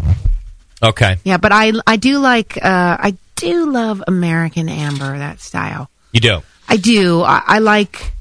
There are a couple of breweries, big breweries in Northern California, I think, that make them. That they're phenomenal. It's an interesting one that you mentioned because a lot of beer nerds will kind of poo-poo that style as being too generic. They shouldn't. I mean, it is truly a Californian thing. The California Red. Yeah. The Red Tail. The great history of Mendocino brewing. I mean, I love the style. Okay. And if you have them right, you got to have balance. But that one really deserves a nice malt backbone. Yeah. And good hop flavor that come in at the end to finish it off with the nice bitterness.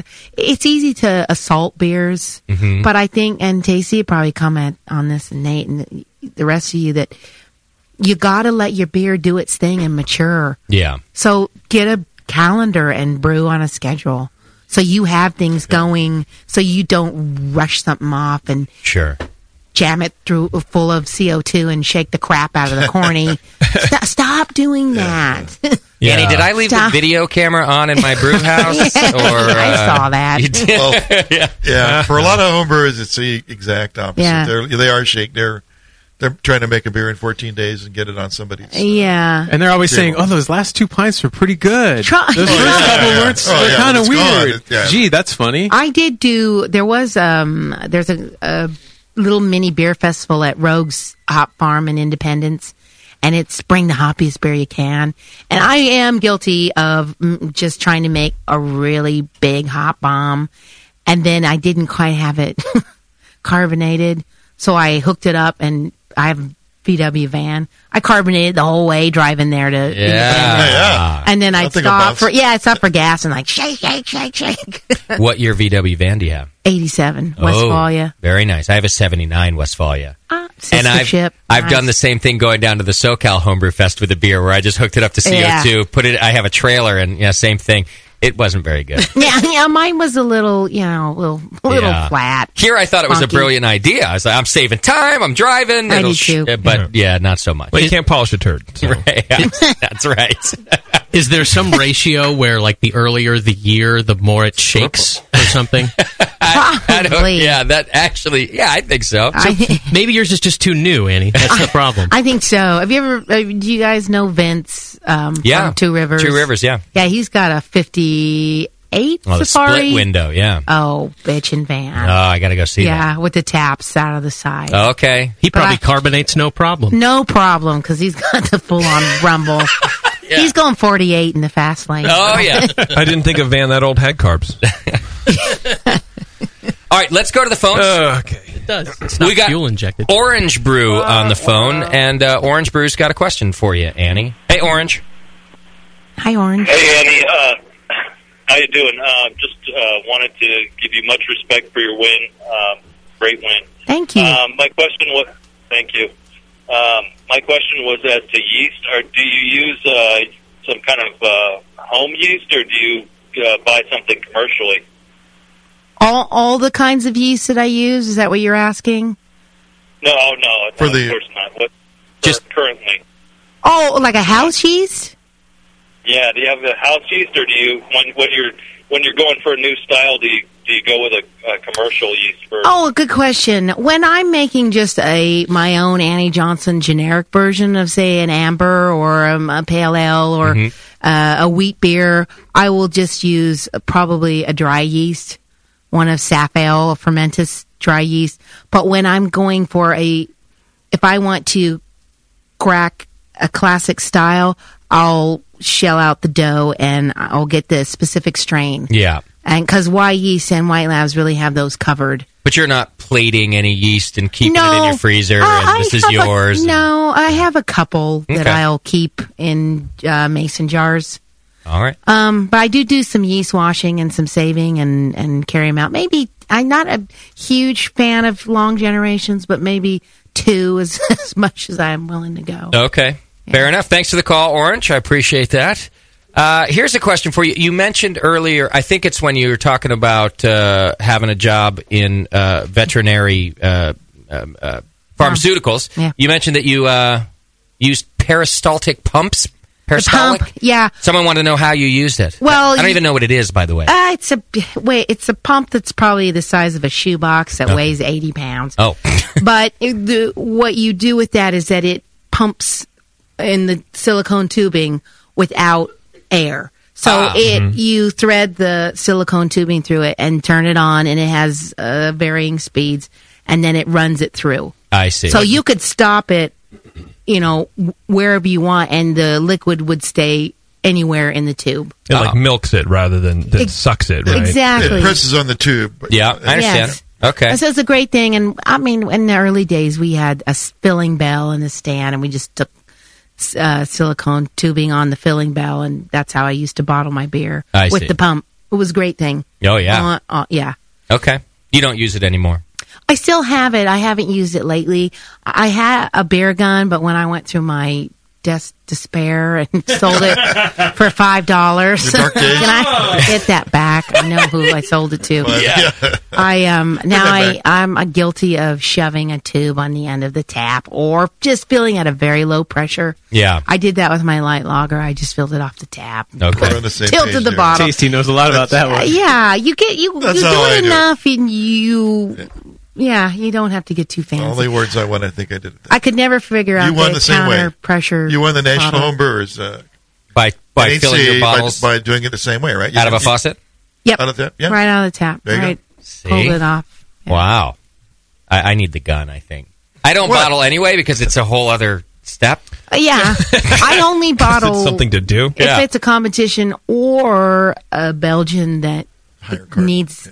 Yeah, and you want to do your Belgians right. Yeah. So you Does got, that mean you but gotta- you're going to spend all that money on a high gravity beer with the right Trappist yeast or whatever in the process with all those complicated step mashing. So you'll Give it bottle what it- condition then? Yeah, absolutely. Yeah, just to fail at the end. Put them in champagne bottles, and I'll do a cork in a cage. And Do you worry then, after all that time, and money, that the carbonation is inconsistent by naturally carbonating in bottles? no, I don't. You've dialed it in? Yeah, and you can. This is a terrible way to Google it, but there are tables. Yeah. and it's you don't have to reinvent the wheel. And they're pretty darn accurate. Exactly. There is a time when in brewing there you have to use the math. Yeah. And you have to use math, Yeah. and you can do it just right. Lately, I've been experimenting with carbonating in my corny with champagne yeast. Oh, yeah? Sometimes I'm afraid I'll walk by, it's going to blow up, and take my legs off. Yeah. But wait, carbonating in the corny. in the corny with champagne yeast with high gravity. And Belgians. how many volumes do you think you get up to? I mean, in the corny. I think I can get about up to 2.8. Ah. I think. Yeah, those things take like 60 psi. Yeah. Oh, really? I didn't, and they start to fail. Yeah. Yeah, but I mean, they're made for soda. That's right. They do. Exactly. They push it Yeah, up. it's you can do it. Mm-hmm. And does the math I work was the too same? lazy to bottle for that one, so I just said Everybody's too lazy to bottle. I knew exactly that I needed. I needed 140 grams of corn sugar. Okay. And I knew exactly how much yeast, so I just plopped it in. And how'd it come out? Terrific. Yeah? I think I drank that one the other day. Sorry. The whole 5-gallon keg? Good for you. No, I brought a bottle and I Annie. drank. I did it with we did it with a Golden Drac clone. Okay. Yeah. Very Which is, nice. it's a weird beer, but good. Yeah.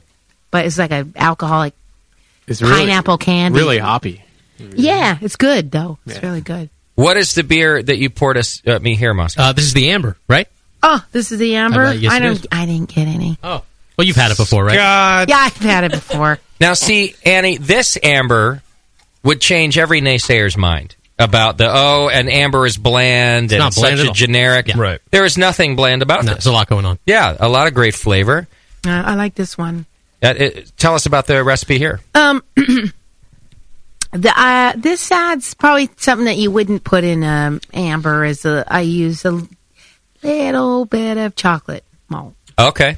and it has Victory and your two-row and Crystal. All right. So yeah, And some American hops, I would assume? I do. I use Magnum for bittering, and then I use my old standby, old school Cascade Centennial. Yeah. And then you just go with them, and because they work really well together, they taste. That must be old school too, I guess. I don't know. Yeah, but you get good flavor with it. Yeah. And lets the malt shine through. This is a malt forward beer. It is, and that's yeah. This one is my first blue ribbon I ever won. Oh. This is the same recipe. Same one. You got it right and you just kept it there. Yeah, that's my house beer. Do you dry hop this as well? No, but None you of that. could. Yeah. You could if you want that, but I don't. I don't think it's needed. I may have ran out of hops, so I didn't. Yeah, I don't think it's needed, but I don't think I certainly wouldn't ruin the beer if you did. No, of You'd course get some you more. can. That's yeah. what you can do. That's the beauty of home brewing. Yeah. Taste your beer along the way. Just don't stick to that. You have that recipe, but taste it along the way. Sure. Sometimes that's when you learn to pull back or add more. If you're just tuning in, 888-401-BEER. I also see some of your questions coming through the chat room. You just hit the chat button on the homepage there. What is your brew system like? What have you been brewing on? I have a sculpture, homemade. Okay. It's wood. Oh. But that's okay. And it's Blickman Boilermakers. Why is that okay? If I said that I was going to brew on wood, then everyone in this room would say, "Great, you're going to catch yourself on fire again." You're drinking too much because it's you. How is it okay to have a wooden stand? It's easy. Yeah? Yeah. I mean, they make what's that box burner called? Like the Camp Chef? Oh no, it's got a name. The Bayou burner? No. That's the Camp Chef. No, it's an actual.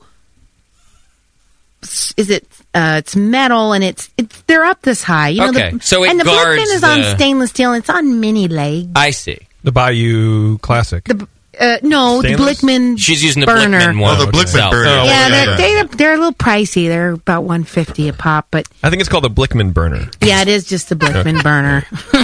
Okay, so that shields the wood, is what you're saying. Yeah, essentially. Yeah. And you put down, if you want, you can put down some tile if you want, or ceramic or whatever, blast shield. I don't know. But it's easy. And I used to just brew off with my Sobco kegs. Oh yeah. I'm not plugging Sobco, but they're really good kegs. That Sobco, and I got it outfitted. Well, I think about the universal kettle, and then I got attachments for it. Okay. But that's my favorite.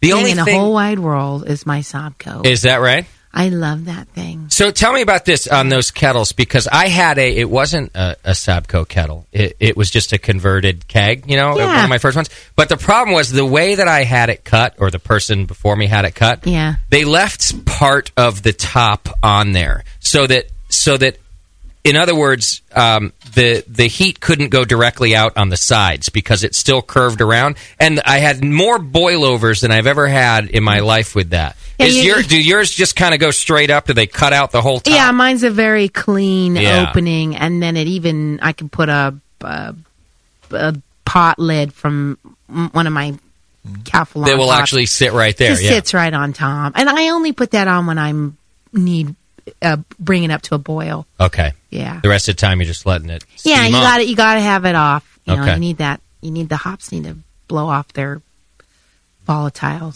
That's help. You don't want to keep that stuff in. No, don't suppress them. Let them breathe. Okay.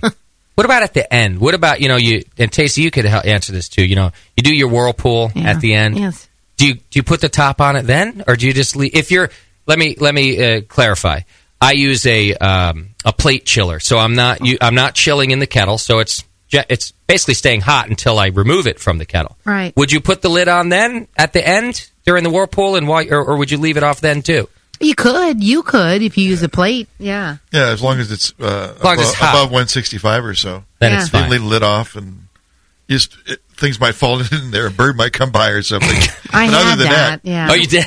I did. Raven. Should happen. So yeah. Raven. As bird shit say, son. I put the lid on mine.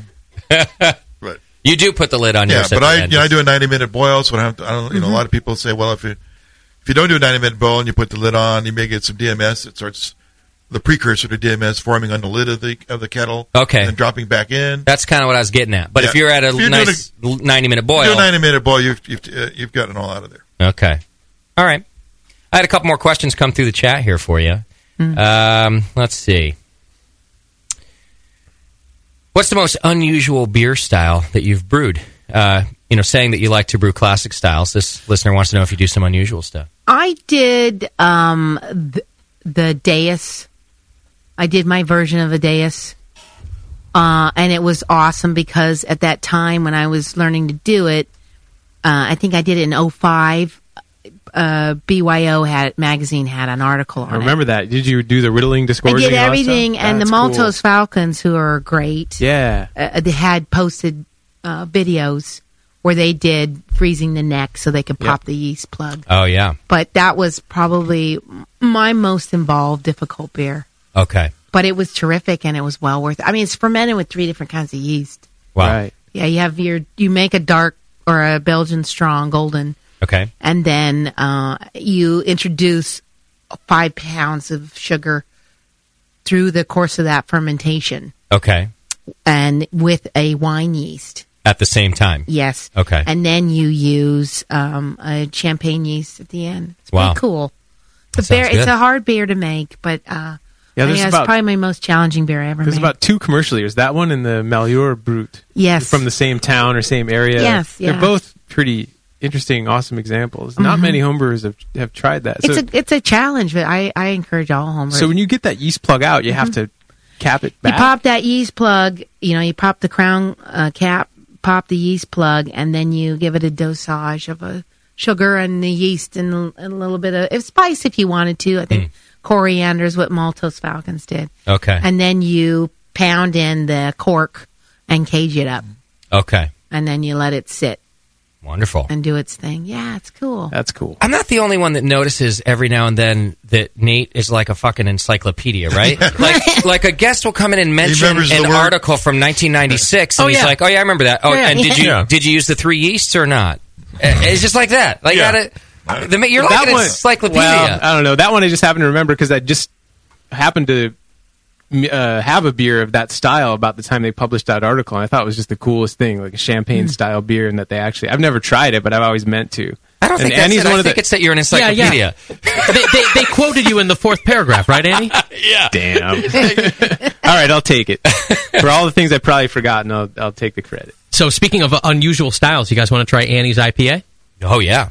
All right, here it comes. All right, so while we're getting that IPA out, we got to talk to you about this. So you have I think it's a new job for you. Yes. Who are you working for now? Pico Brew. The Pico Brew, and they make this. Explain it to me. It's sort of an automated brew system, right? It's a brewing appliance. Okay. It's an all-grain brewing appliance that is small enough to sit in your kitchen. Okay. And it's beautiful because it's stainless steel, what most brewers like. Yep. Everybody loves the stainless. And it does all-grain brewing, and it uses the corny keg to heat the mash water. Oh. And then it cycles it through the appliance itself through a filter full of grain, and it has cages in the back which hold your hops. Okay. And then it just recirculates, and you can program in any step because it's a web-based program. So any temperature, any kind of mashing schedule that you want. Yeah. And then it goes through the process, and then it cycles through the grain, and then you get your mash, and it heats it up to a boil, and then it cycles through each cage of the hops. Okay. And then it cools it down because it has a heat exchanger. Wow. You can either use the heat exchanger in the machine, or you can detach, and if you got to go, you can put that into your fermentation chamber and let it cool down to your pitching temperatures and pitch your yeast, and it ferments in the corny. And then from the corny, you need to either pump that into another corny or put it into bottles. This sounds amazing. It's pretty cool. I read about it, and I was immediately skeptical. Like, I've read a lot of nasty comments from homebrewers. But, any kind of thing that's good, that involves people, gets them interested in the hobby, I can't see it as anything bad. It doesn't hurt anybody's Of course not. brewing. But if you're a big brewer like Tacey, good brewer, Yeah. this is the kind of machine for someone like Tacey or myself, who's been established, brewing a long time, to do tests. So you can do yeast recipe development. You can test. Oh, you know what? There's so many different kinds of hops now. I can't. Yeah. Yeah. Now you have all these new hops from New Zealand. All these new hops coming out. So you can do all kinds of things, and you can split batches. I do that currently now. I will make very small batches and test different kinds of yeast. So I can get 3 different kinds of beer from one small batch. And it's also utilized by, there's a brewery in Seattle, Fremont, that used it as a prototype. They have that beer in a can now. Oh, really? So that's their pilot brewery. It's their pilot brewery. White Labs has a prototype that they've had for, I think, it'll be a year in this summer. Excellent. That they can use to, you brew a batch of wort, and you've got your different yeasts, run your tests on it. So it's got something for everyone. Yeah, I feel like it's got something for me. It's like set it and forget it. HAL 2000. He's more good about that forgetting it thing. Yeah, I mean, it's a all grain batch, so it does take hours, just like it does. Sure, but, it's a real commitment. But yeah, that's and all professional brewers load things up, and if they're not adding their own, the only thing that they're doing at some points are adding hops Yeah. themselves, or if they're a giant brewery, they've got everything. Even they have the machines to do it. So exactly. it takes so I can go work on my Volkswagen while my beer's brewing. Absolutely. And you can drink on brew day. Yeah. And if it's and drink a lot. it's about the size, I say, about a 1975 microwave. Okay. Do you know what I'm talking Oh, about? I know what you're talking about. It's on my kitchen counter right now. Exactly. Yeah, mine too. See? neat Now, thing. if I get... By the way, you can go to picobrew.com if you want to learn more about it. Check it out right now. Yeah. Does it say in the manual, like, don't drink on brew day? Because I won't get one if it says... You know what? With the Pico Brew, you can drink on brew. Yeah. Day. There you go. All right. There's I mean, you craft your no recipe, warning. you load it up. Yeah. Okay. And lately I've been running efficiency tests, and I've been pulling out 1084 starting gravity out of 10 pounds of grain. Wow. That sounds really good. Yeah. Pretty good. Yeah, you just do things to alter the crush and things, and stuff that they did at Pico Brew long before I got there. They do a lot of independent lab testing. Okay. So they're hitting their SRM, they're hitting the IBUs, they're hitting the alcohol. So it's not them just, here, I put this together and it works great. Yeah. Yeah, it has to be validated, by a non-partial. Sure. Yeah. Well, So- it's to be honest with you, it sounds like a very complicated, internally, it sounds like a very complicated piece of equipment, so It I'm is. sure there's some serious testing. They've got a terrific software team. The founder of the company, Bill Mitchell, he was senior vice president at Microsoft for 20 years, Wow. but a home brewer. Okay. They're combination. they're always the engineers. Yeah. They're always the software goobs. Yeah. They're all goobs. Yeah, they're Goobs. Nate is nodding knowingly. exactly. I'm one of them. I know it. Yeah, and his brother, who works with him as well, Jim, is a food scientist. And their grandfather was with, I'm going to say General Mills, but I probably got it wrong. But it was invented Tang, Oh, yeah. Cool Whip, Wow. Pop Rocks. Yep. So they've got this. Pop Rocks. Pop The Rocks. man's a Three of my genius. favorite Yes. things. Pop Rock. So they've got this funky gene in them that is, but there's a little bit of brilliance and mad scientists involved there. And I got together with another guy, Avi, who was a hardware engineer at Microsoft, and they just said, let's do this. It's my vision. Let's get it together. And I read about it, and I was really skeptical. Yeah. Like a lot of people, homebrewers, like, what do you do? Hey, I've been brewing for 18 years. Yeah. Put out this Oh, crap. it's the old robots are taking our jobs argument. Exactly. You know? So at the time I was going through a period. My father, he just passed away, so I was on my way to go to the hospital and say my goodbyes, and I had that newspaper article, and I was talking to him. I said, Dad, there's these chumps up in Seattle. Yeah. Sorry, chumps, but right. And he didn't answer back, which probably was a good thing. Yeah, but Yeah. but then I sent an email, and they said, "Come see it." Okay, I'll come. Wait.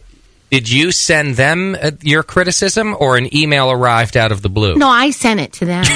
You're like, well, I don't know what you guys are thinking. Why? If anybody knows me, they know I'm a little nice gal, Yeah. patient, but a little bit of a hag, And sometimes vocal a bitch. about your opinions. Yes, very so opinionated. you sent your opinions along to them. Kind of a "Do you know who I am?" video. Okay, yeah. Yeah. So I sent one of those, and I put links in there. Yeah. Here, you can Google me if you don't already know the name. Yes. Okay, yeah. So I got a nice email back. Probably, I think that was in a few hours from Bill himself, and he said, "Well, come over for lunch," because the machine also functions as a sous vide because it is do a water bath. So they said, "Come over for sous vide lunch," and so I had steak and salad, and I brought beer. And how does a sous vide salad taste? Well, sous vide salad is terrible. Sous vide steak is good. Yeah. So I just hung out with them for almost 3 months, just going in and hanging out. He said, "Please brew on it whenever you want." And then they said, "Can we buy some of your recipes to sell with the machine?" Oh. And I'm like, wow. Yeah, but you can get them on the internet for free. But yeah. These Microsoft guys, you had to teach them about the internet. Yeah, they don't. Yeah. They think everything's licensed. Yeah, by then they were priceless. They're worth millions. Yeah. they're really You're like, you should try this device. It's made by Apple. And at the time I've been recovering from a illness, so I wasn't working. And he said, "Well, we would love it if you would consider working with us. You can work part time. You can work full time." I'm like, "Whoa, what would I do?"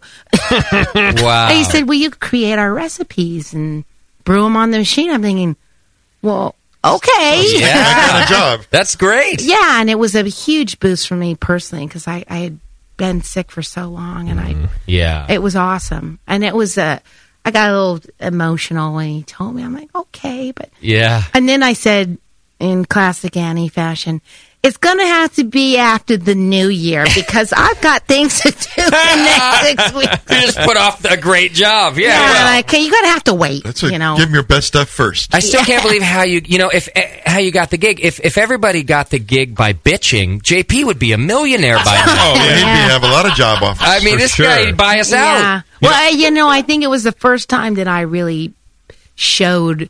I'm an Aries too, but that I went and kind of push myself onto to some people, and not to get a job.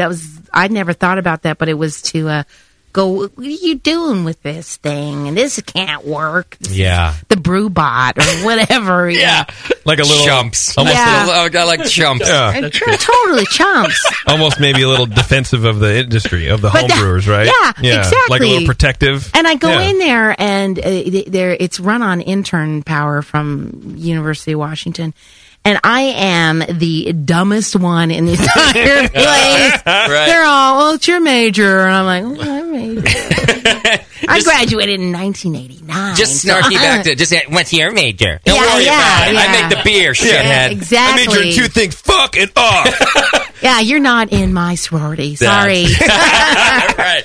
But when you guys so start doing beer conventions and stuff, I think you should have a Pico Brew shirt that says "I'm with the chumps." Yes. Yeah. Because now you are. I brew with chumps. Yeah. I mean, these are your people now. They're your chumps. Brew with a chump. Yeah. The Pico Brew. Once again, it's picobrew.com. We reported on this when it came out too. Yeah. And I've watched the video. I think it's a great video. I was an instant fan. I'll be honest with you. I was not one of the naysayers because I'm a shitty brewer. I thought this is a fantastic way for me to. I love good beer. Yeah. I know when my beer is not good. And so I was like, push a button, give me some good beer at home. I like this idea. Yeah, I'm trying to find a style that you can't brew. And so far I'm doing them all. Wow. We're doing barley wines. Okay. Wow. Dark, strong, anything with high, but also I'm going with the light. I did bring my, kind of a bench test was, can this brew my winner? Mm-hmm. And it did. And you liked it? I did. Yeah. It's the thing about when you do the light lager, and Tasty you probably know this, is that to get a true light beer, you have to hold a mash at a temperature 138 for about 2 hours. Oh. And that's the hard thing. But with this machine, it does it. Yeah, it's just doing it. You can program it to do that. You can program it to do it. Web. Okay. I've programmed as many as 6 steps rests. Wow. Excellent. Yeah, especially some of those Belgians, you can do an acid rest and all these other things. But with the high efficiency testing, we do a debranching. So the enzymes are starting to break apart and do their thing at 104, and then that's something homebrewers can do at home too, conventional. Sure. Yeah. Well, most homebrewer setups have trouble doing steps. I mean, that's the thing. This is a way to do a step. It's a way to do a stepping. And if you're a homebrewer, and somebody made a comment that homebrewers are frugal, I thought that was what? I think it's bullshit. That's bullshit. A good number might be, but not everybody. Yeah, it's kind of the old school stereotype. Money's no object, is what I say. Money is no object. It's an obsession. I think homebrewers are frugal to a certain point, to a degree, and then there's a saturation level where it's like, a wort chiller, I can make that, and then they'll try to make it, but then anything above $200 they'll just throw money at. Like, it's fine. But anything I think in that range, maybe 200 or 100 and under, everyone's going to bid really $5 for a grain bag. I could just get my pair of my wife's nylons and use it to do the same thing. But then they'll buy or your husband's nylons. Yeah, a brew sculpture from Morbury for like $10,000. Yes. So they have a weird, priority level of what to spend money on. I always just looked at it more like they like doing it themselves. It's less of a money thing and more of I just want to do it myself. There's that too, but the excuse is, and maybe it's the catalyst for them doing use money doing as it the reason. themselves. Yeah. I think JP's right. It's weird what we do spend money on and what we won't. Yeah. For example, like even the National Homebrewers Conference, the ticket price for that really has to be within a range for many of the homebrewers to go for it. So we are sort of picky about what we're cheap about and what we're not cheap at all about. Yeah, $5 for bottle caps. 2 questions about Pico Brew, one from the listeners and one from me. Yeah. I don't think I heard you talk about the pitching of the yeast. Does it do that, or do you do all pitch of that? You pitch the you control the fermentation. You control fermentation. Yeah. You did say it ferments in the corny, though. It's designed It does. to do that. The corny has a shortened dip tube. Okay. You just a half inch off. Okay. So you can rack out and leave the yeast cake behind. All right. So what it is it's a closed system. Yeah. Okay. So you're leaving, and because you're having water recirculate through, you're not ending up with any particulate matter in your finished wort. Okay. Yeah. Wonderful. Is the corny temperature controlled? It has a keg parka, and then when it's cycled through, a temperature reading is taken, and you see it on a screen telling you your target and where you're hitting it and the time. Okay. Yeah. And from the listeners, have there been concerns, and what's your experience with the Pico Brew and DMS? Because we're talking about that kind of off gassing, right? No DMS. No DMS. How is that? No diacetyl. Well, diacetyl you can get in your fermentation, right? Yeah. But no DMS. Where does this kind of begs the other question? Where is the steam going in my kitchen? It's hot, right? Well, you have your lid. And the lid is off, and there's they've developed a seal, keg seal, silicone, has a hole in it, and then there's a foam trap. Okay. That sticks through the top. So you have your steam is escaping. So all the volatiles are getting... Yeah, everything's leaving. Right. It's not like a closed system where you don't have a lid on. But it's not. Then it's clearly not so much, though, that it's filling my kitchen with... No, but you can smell that beautiful I like that. malt and Good. hops, yeah. Don't take that away. And the pumps are, they're very quiet. Really? I hope that I can come back and you can see it. Me too. Yeah, for sure. I'll tell you this, Andy. We're just about out of time anyway because we got another guest. But that actually makes me happy because we can invite you back. I didn't even get to ask you about your light lager that won. That's definitely a difficult style. We'd love your input on. And then we'd like to see the Pico Brew go. Absolutely. Yeah. So I want to try these beers too. Yeah, you sure you don't want to do the side by side of the light lagers, the Annie system versus Pico Brew? Let's do it when we come back. Okay. We'll do it right when we come back from the break because we've got Fred Francis from Monster Mills who's going to be waiting on us in just a few minutes. Otherwise, Nate and I, our Schwarzbier stories could wait, but we want to talk about the Monster Mill as well. So if you've got time, at least first of all, I'd love it if you stayed as long as you want. Could I get a deal on that Monster Mill? Because I did sell mine in my... I'll tell you what, we're going to hit up Fred Francis when he comes on. We're going to say, look, we got what an endorsement the homebrewer of the year would be if you were using a Monster Mill, right? Absolutely. All right, we're going to work on that. I wonder if the guys at Pico Brew right now are just getting inundated with, do you know who I am? I'm a homebrewer. Give me one of these things. You guys are chumps. I'm about to send mine right now. It's The Session. We'll be right back with Annie Johnson and her side-by-side beers from Pico Brew and her own system and Schwarzbier Talk. Hang in there. It's The Session. You're listening to the Brewcasters on the Brewing Network.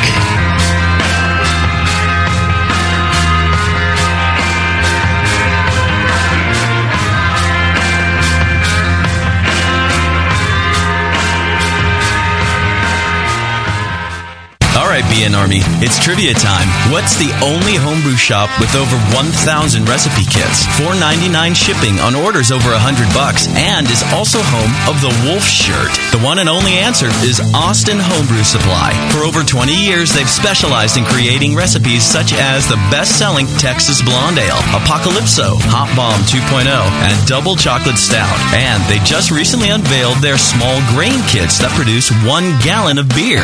Visit austinhomebrew.com homebrew.com to browse their extensive catalog of equipment and ingredients. They also have mini clone recipes of your favorite commercial beers. They're the exclusive retailer of BrewVent yeast fuel as well, yeast nutrient, and the all-new Bodybuilder. Follow Austin Homebrew Supply on Google Plus to participate in video hangouts on popular brewing topics. So visit austinhomebrew.com today and make sure you sign up for their weekly email with news and specials. Austin Homebrew Supply, austinhomebrew.com.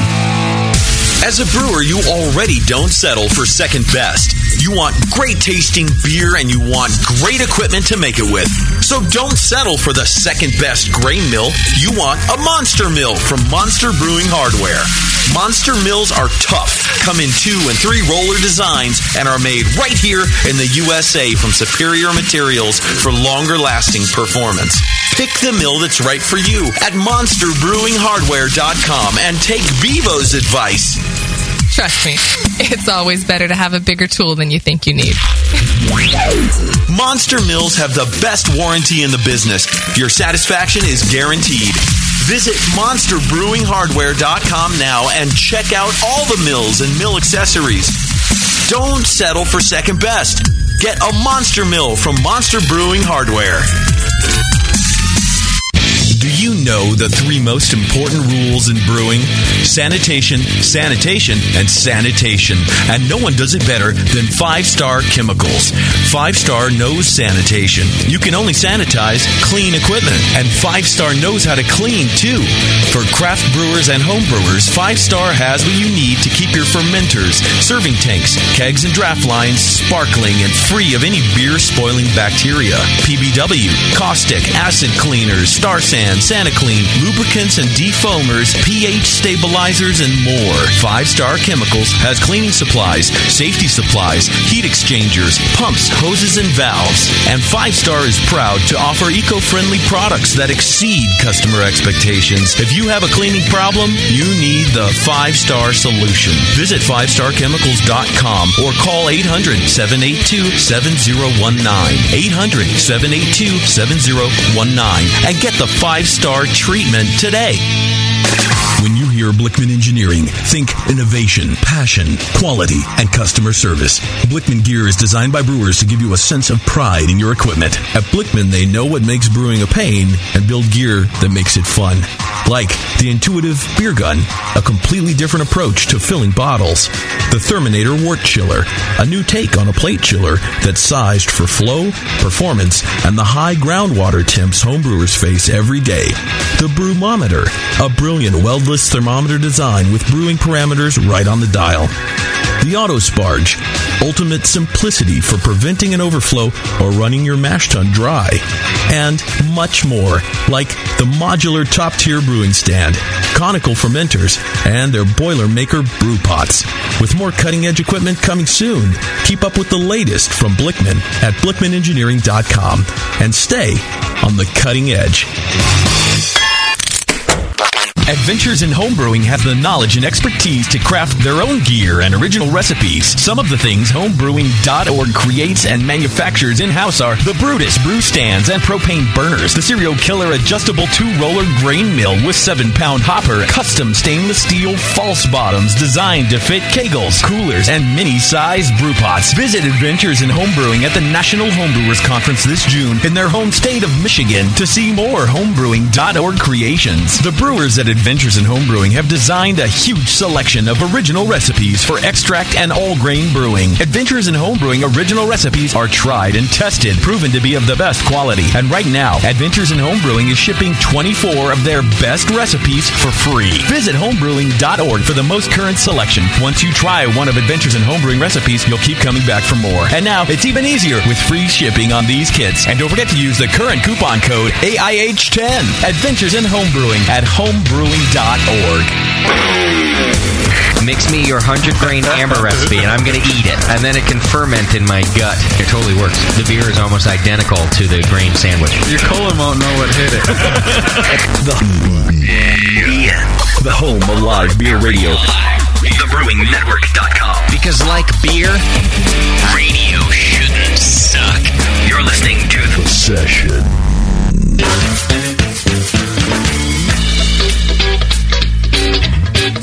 888-401-0009. beer. This is the session. That's right. And thanks for sticking with us. We've still got Annie Johnson in the studio. We're going to get Fred Francis from Monster Brewing Hardware on here soon to talk about the Monster Mill, which Nathan Smith used in his portion of the Brewcaster Challenge. You didn't sabotage that thing, did you? It seemed to work well, so I don't know. It didn't go through my hands first. Otherwise, I am not above sabotage. Absolutely not. Kind of like I did with the hops for you. We'll get to that later. We'll get to that, and when we talk about Fuck Nate and the Schwartz beer, my recipe. I think that's Don't hold back. AKA the beer that shocked the world. All right. We've got two beers in front of us before we get on to our Brewcaster Challenge, and they're both from Annie Johnson. And it is her award-winning American Light Lager that got you the Homebrewer of the Year in the national competition. One of them is brewed by Annie on her wooden system. I say that with love, Annie. That somehow has never caught fire. The other is brewed on her stainless steel Pico Brew Zymatic. Go to picobrew.com if you don't know what the heck I'm talking about. That also somehow has never caught fire.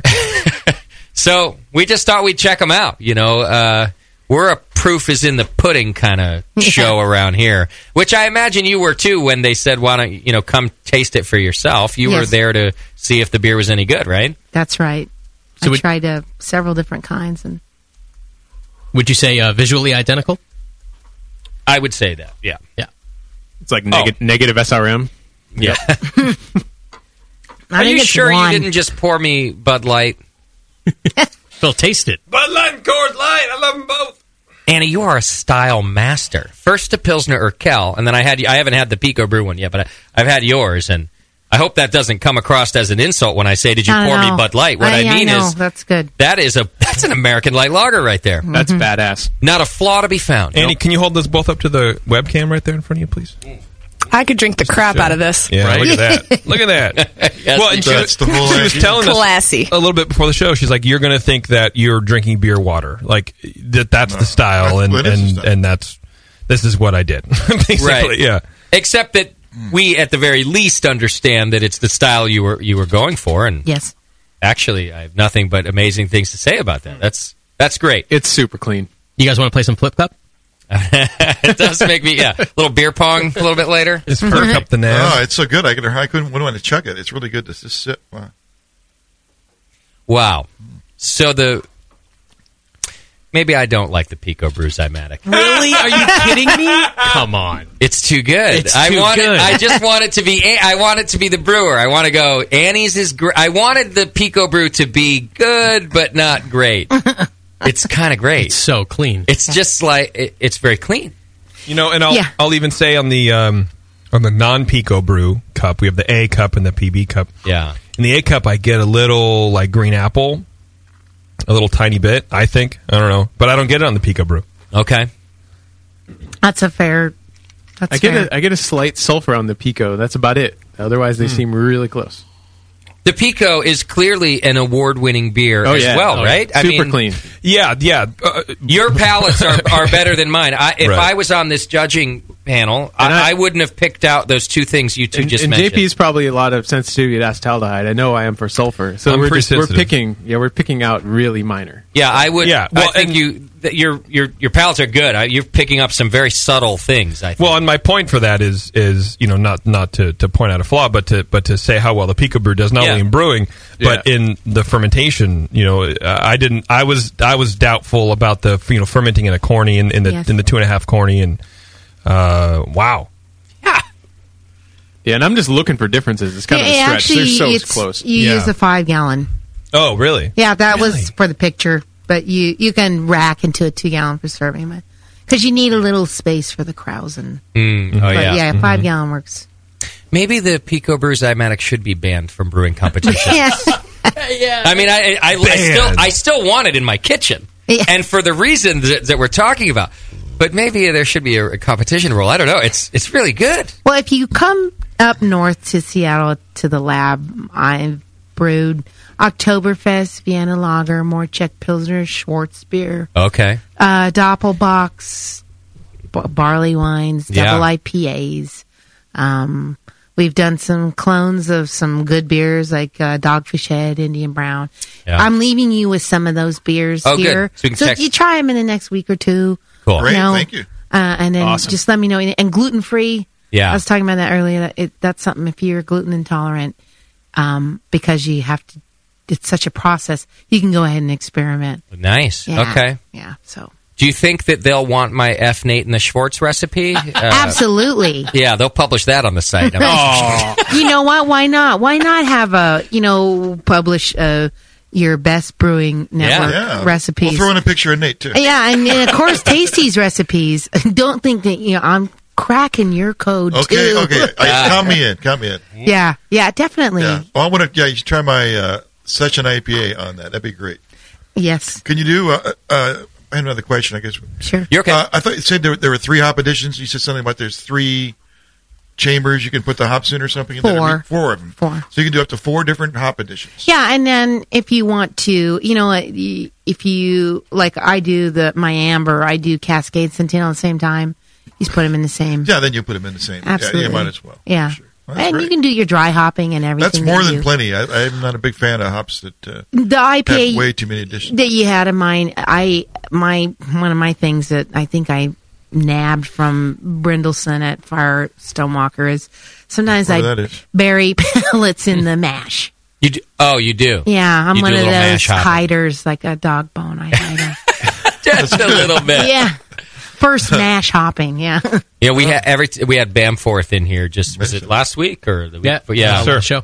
And I always try to bring up mash hopping around Charlie Bamforth. Yeah. Because every time he blows a stack. Such crap. I don't understand why people still do this. I don't think he likes some of dry our- yeast either. Oh, is that right? Yeah. He He might not. doesn't.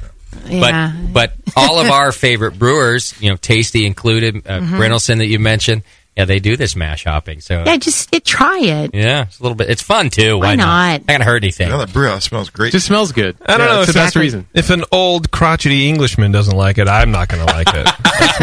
That's my new outlook on life. And I'll tell you, it's probably not. It's probably a good measure. It's pretty good, right? Yeah.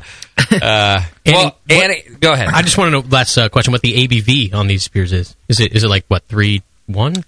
4. It's 4? Yeah. Yeah. Wow. Would you guys have guessed that high? Yeah. Yeah, JP, yeah? Yeah, for the style. it would Only be based on the about right. style, not Yeah. because we It's supposed to tasted be it. a Yeah. 4. Exactly. Yeah, you make a true light beer, not a small beer. Okay. There's a process with the long mashing with the enzymes that gives you a true. Read that great article by Betsy Parks in Brew Your Own magazine Okay. about making a light beer. Nate read it this morning. Yeah. Yeah. I was quoting it You earlier. guys already beat me up for that. I realized I would. And now Nathan reading back the article. Right. And he What's just the reads third it. word on the fourth paragraph?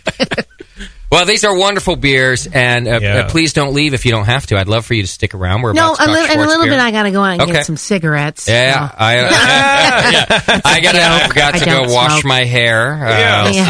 We've I'll be heard right that before. back. I'm floored. They're wonderful. Literally floored. It's mind-blowing. Yeah. That reminds me, Well done. the best Thank descriptor you. she gave us, wet cigarette. I have not seen that yet. Oh, yeah. Cheap. Yes. It's pretty Wet good. cigarette. I Won't get it forget on that every. one. Is that more a reflection of the quality of the judging or the quality of the beer, your beer?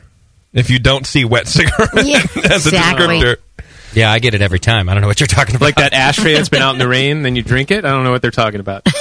All right, so that is the great Annie Johnson. She's going to hang out with us for a little while, but just in case you got to sneak out before we're done blabbing, I wanted to thank you very much for Thank coming you. in, spending time with us. Thanks so Yeah. much. Thanks for the invitation. I Yeah. appreciate This it. is great comparison. We'll have you back, and we'll talk more on light lager and how to brew it, and then we'd like to see that Pico brew system in here, Yeah, too. bring You that will. thing. I promise you will. Okay. If I get you a Monster Mill, will you work on getting me a Pico brew? You bet. I'm sure the price point is very similar. My recipes are a little more known than yours. I think I should get the Pico? Yeah, I'll talk to those guys directly. Well, you will definitely be a better endorsement. But Yeah, that's right. but I'm a better. Wait a minute. I'm a better bullshit. How about the any idiot can make beer endorsement? See, that's what I mean. You might be the better one. All right. Well, let's do this. We're going to start with Nathan here in the Brewcaster Challenge.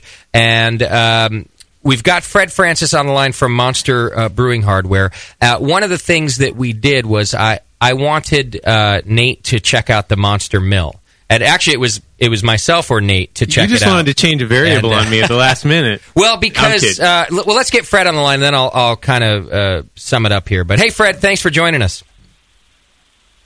Oh, hang on, Fred. There you are. Hey, Fred, thanks for joining us. Hey, how you doing? I'm doing great. Thanks for being on the show. It's been a couple years since we had you on, hasn't it? Yeah, it's been a while. It's good to have you back.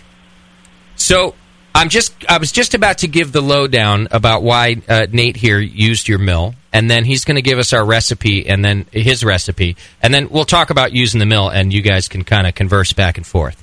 Okay.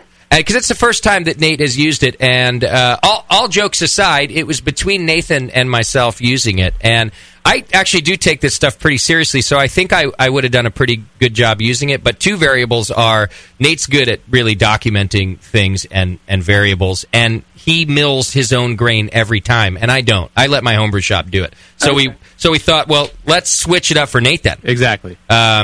Plus, it changed a variable on your brew day. Yeah, it's got to be fun. But the first two things sounded much better.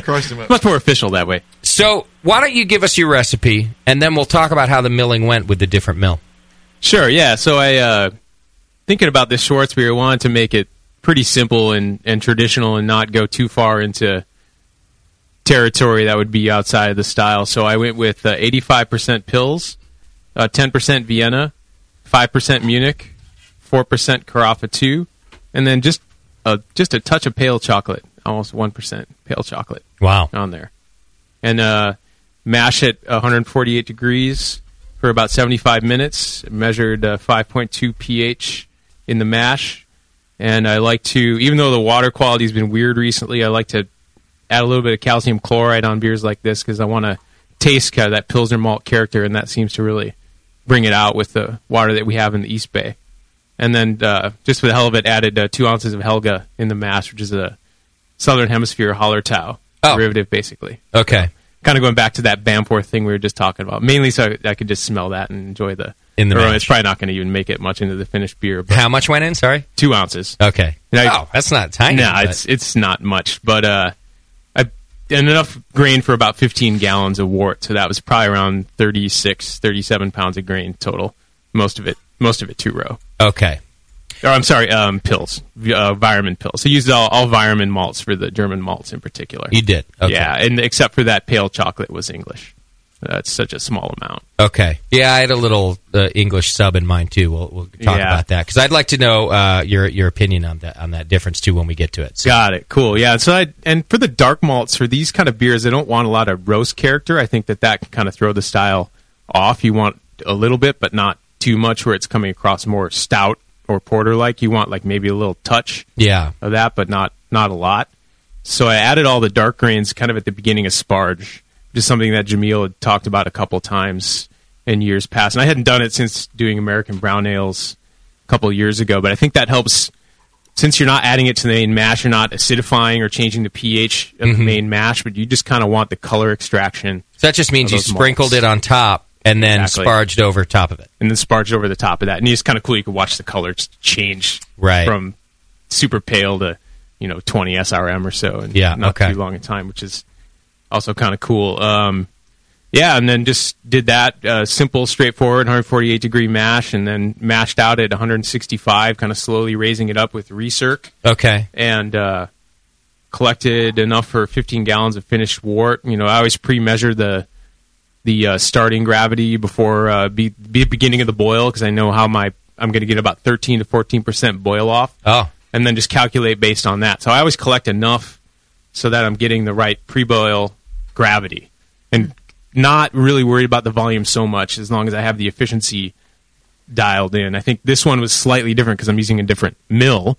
We'll get to that in a minute when we go over those details with Fred. But that was kind of a different variable this time, dialing that in, I guess, because I noticed I'm probably collected maybe about a half a gallon or 3/4 of a gallon more of wort because I got slightly better efficiency with the new mill. Oh, okay. Yeah. And then just to be clear, because you're worried about the pre-boil gravity rather than the volume, because you know exactly how long you're going to boil, and that will get you to your desired original gravity, right? Exactly. Okay. I wanted 10.5 Plato pre-boil to hit about 13 Plato post-boil. Okay. I knew that's what I was going to get as long as I nailed 10.5.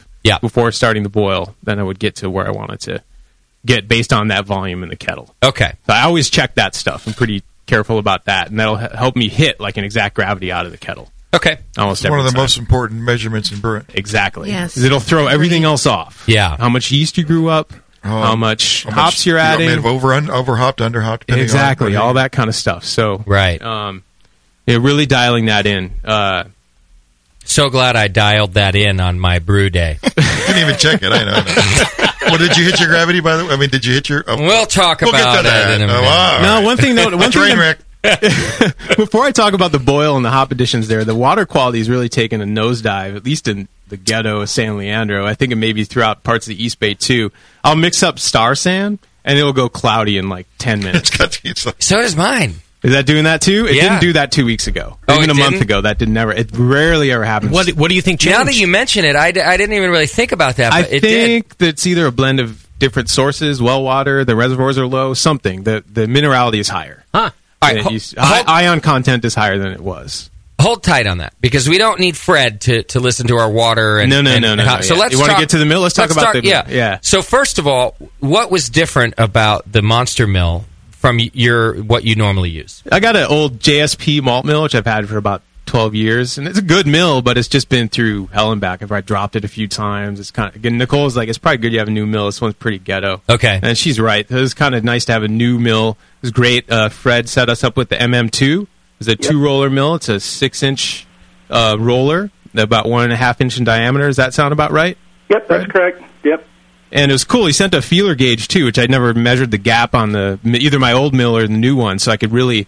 I took a few pounds of malt that I wasn't using for this batch, and I run that through and say, okay, does the crush look how I want it to look? Just did it visually. Yeah, just do it visually. I mean, you mill enough grain, you kind of know how you want it to look. Sure. I know Tasty's all about this. Like you want the crush to be visually there, like you want the husk matter sort of intact, but the kernel completely broken open. Okay. But not a lot of like particulate matter in flour.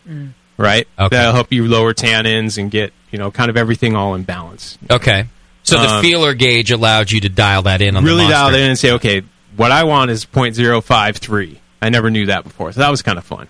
Okay. And then really made that work with the Monster Mill and really, carefully dialing that in with the feeler gauge, got it exactly where I want. And then you can, much like most mills, you can then completely lock it in so that the rollers don't move. And I think that works really well, and a nice feature of this malt mill. It's pretty common on most, but this one I think it really, really dials that down. Okay. Down well.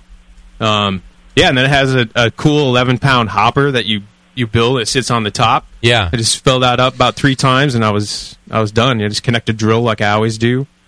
Excellent. On my old mill, just ran it through, and I didn't measure the time or anything, but it seems like I could get it done faster with the newer, more efficient mill. I wasn't trying to kind of hold it together like the old ones. Yeah, I kind of feel like I wonder if there's any teeth left on your other mill. Exactly. I was kind of looking at that one going, yeah, thing's probably just... I probably just sent too much grain through it, yeah. Now, Fred, if I remember right, the hopper is new, at least since the last time we spoke to you years ago. Yeah. It's we came out with that shortly, actually, after I was on your show the last time. Okay. One of the listeners reached out to me after the show and said, "Hey, I do sheet metal design and CAD work. Maybe I can help you get something going." And I did a few simple drawings of what my ideas were, and he kind of threw something back at me, and we went back and forth until he came up with something that looked like it would work. Wow. The goal was to get it all into a flat rate box so that we could ship internationally and domestically and save people money on, sending something that was already put together that they could assemble easily. Yeah, that's the tough part, isn't it? Yeah. Especially because of the weight of your mill, I would imagine. Yeah, the posties tend to destroy them sometimes if they get a little rambunctious. So we're always cognizant of that issue too. So okay, it sounds like the result was pretty damn good for you, Nate. The result was great. I love the mill, and Fred had set us up with a little stand for it too, which fits over a standard 5-gallon bucket. Okay, and I just milled all the grain right into a couple of those. Mm-hmm. It was perfect, nice setup. Yeah, so Fred, you sell a couple different mills. This was the 2-roller version. You sell a 3 also? Yeah, we sell 2 different 2-rollers and 2 different 3-rollers. We have a 2-roller with inch and a half rollers and a 2-roller with 2-inch rollers. And then we have a 3-roller with 1.5 inch and also with 2-inch rollers, 2-inch diameter. They're both the same length, 6 inches.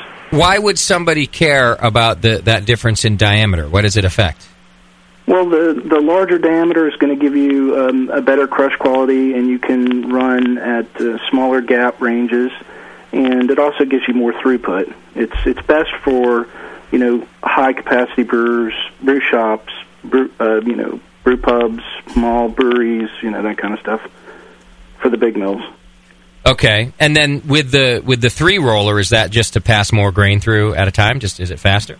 Well, the 3-roller gives you 2 crushes with 1 pass through the mill. It's actually gentler on the husks than 2 passes through a 2-roller. So you get a preliminary squish between the top 2 rollers at a fixed gap, and then you adjust the bottom gap or the secondary gap to get your final crush to dial it in. Oh, I see. So the theory is that you get a little bit better crush quality with the 3-roller versus the 2. Nate, if we were to have given you a choice, would you have selected one of these over the one that you have? I would have probably geeked out on the 3 just because I'd never messed with it before. But 2 is good because I'm used to that, so I could get it going quicker. I'd probably still be screwing around with that mill and never did the beer. If I probably should have ordered you the 3. You probably should have given me the 3. You know how I am. I'd have been like trying to write dissertations on the mill or something. Then, Yeah.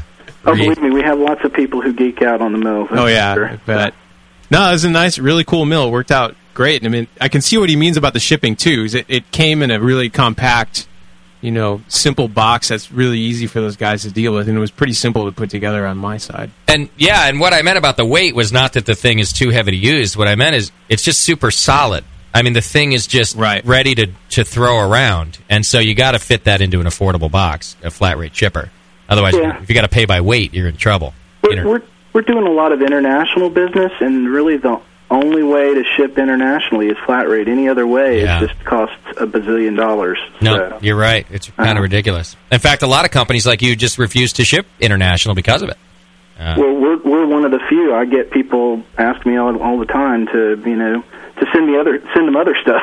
Yeah. Besides the mill. Now, let me ask you guys this, and I would ask Tasty too.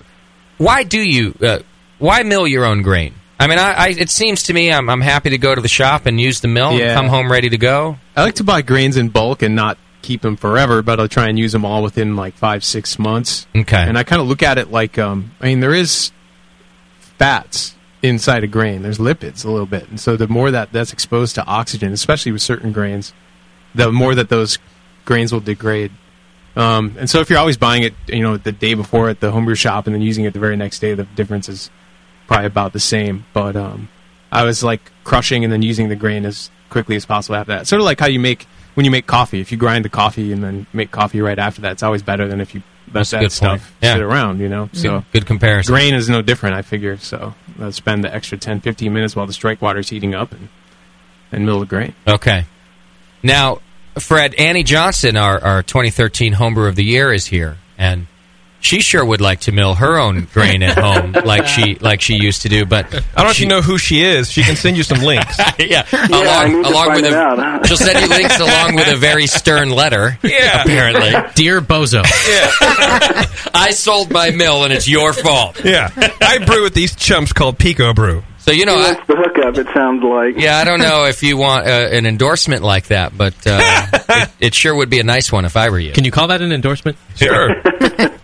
Well, it's funny you guys mentioned endorsements. I was actually talking to John Palmer on Friday, and he's going to help us develop a new mill coming out sometime soon with slotted rollers instead of knurled. And I'm looking at doing an endorsement deal with him. Awesome. And I'm always looking for award-winning homebrewers that will pound the mill. So she should shoot me an email. I will. There you go.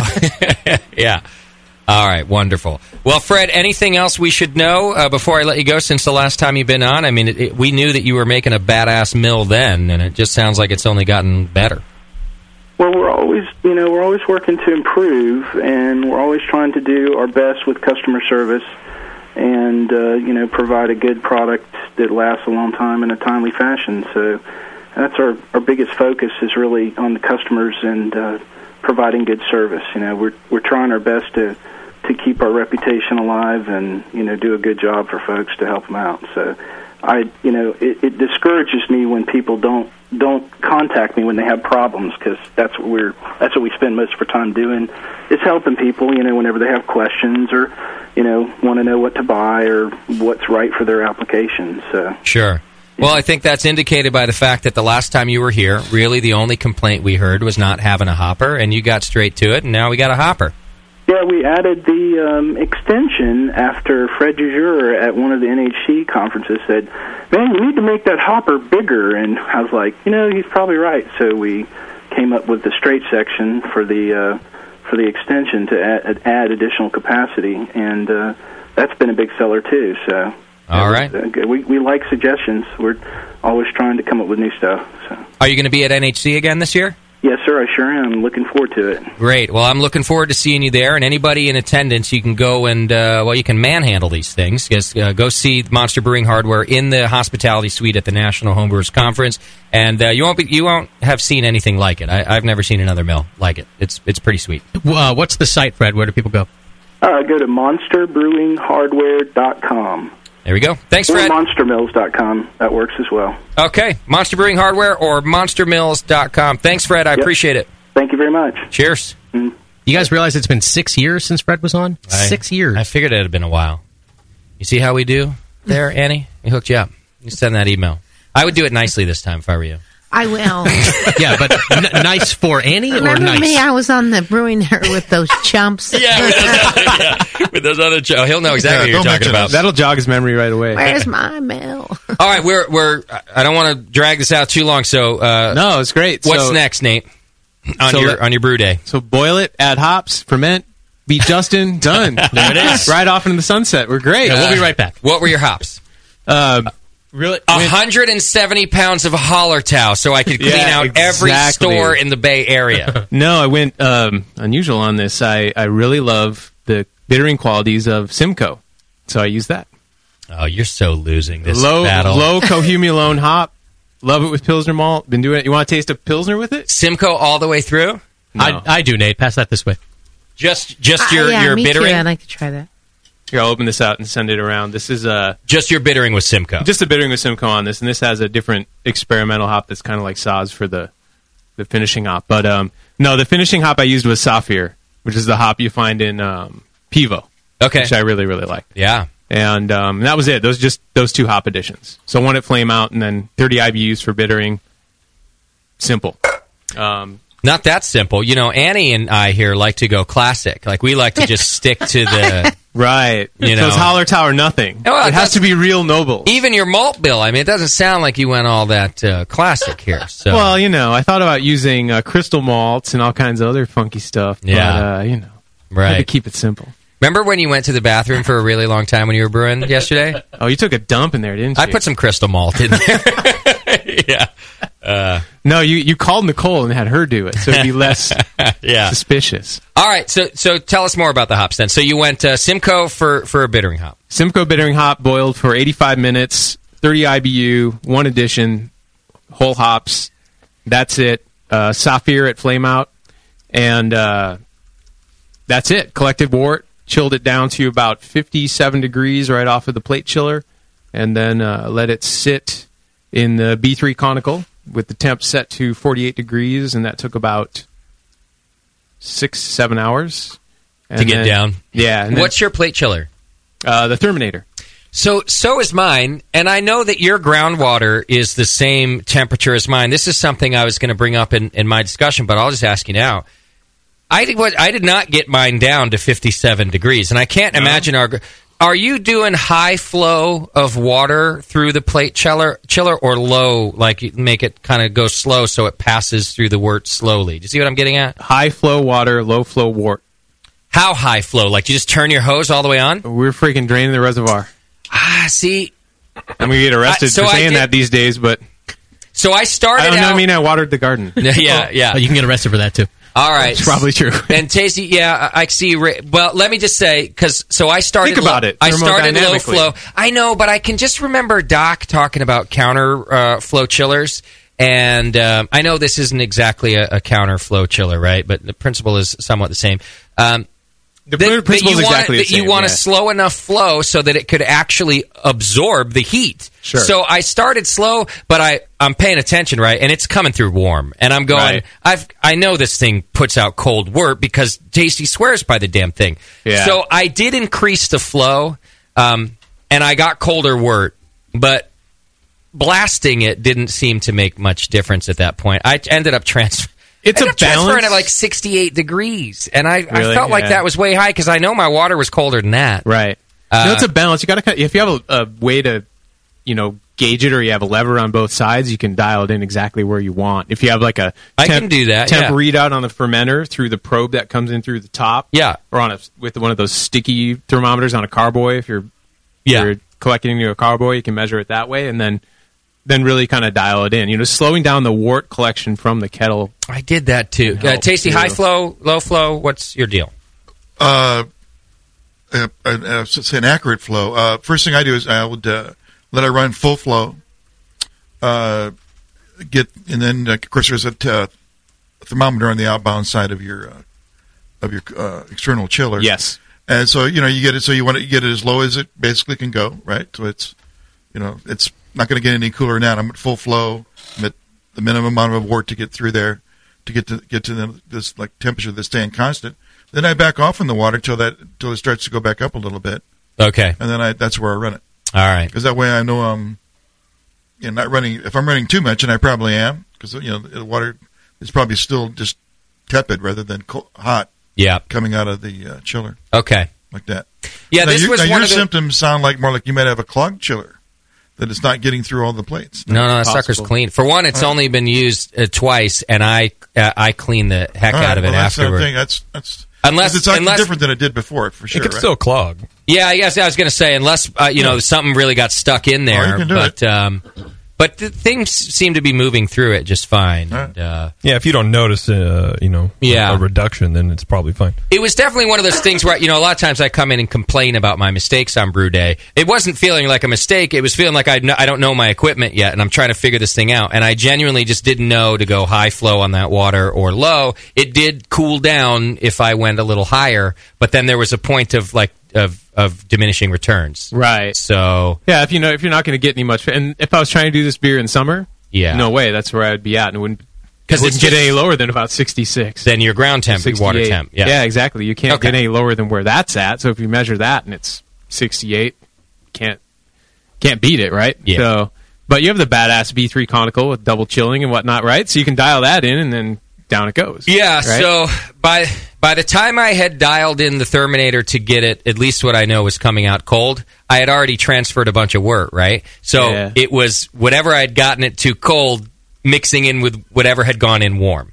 So at the end, 68 degrees. But I cranked up my more beer conical, and I waited overnight for it to get down to... I'll talk about how I did that after. Right. Okay, so you transfer, you get it in there at, what did you say, 57? 57. Okay. Get it down to 48 degrees about 8 hours later or so, and then pitch a nice active, decant a nice active starter of WLP 833, the Bach East. The Bach East, okay. And pitch that, and we're off and running. Off and going. Yeah, so...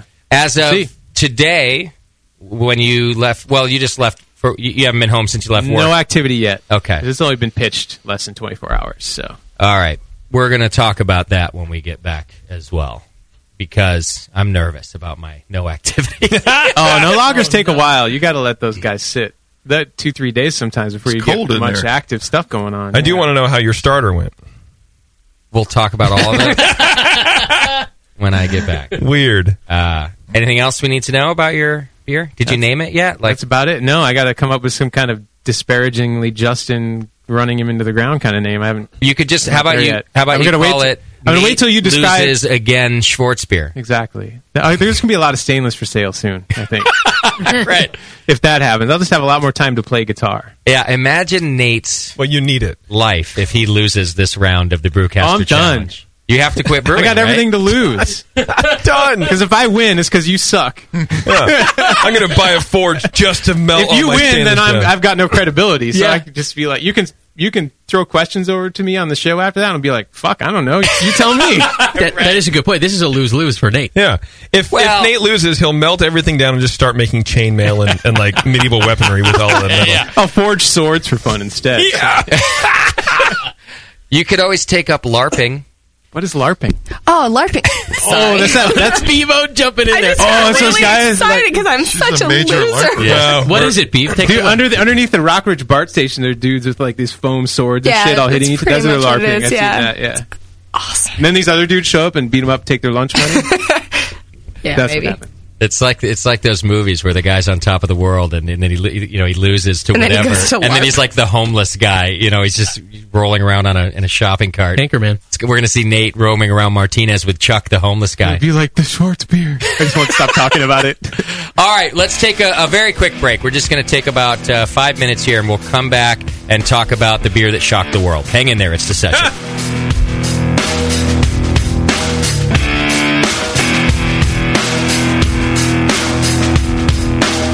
You're listening to the Brewcasters. The Brewcasters on the Brewing Network.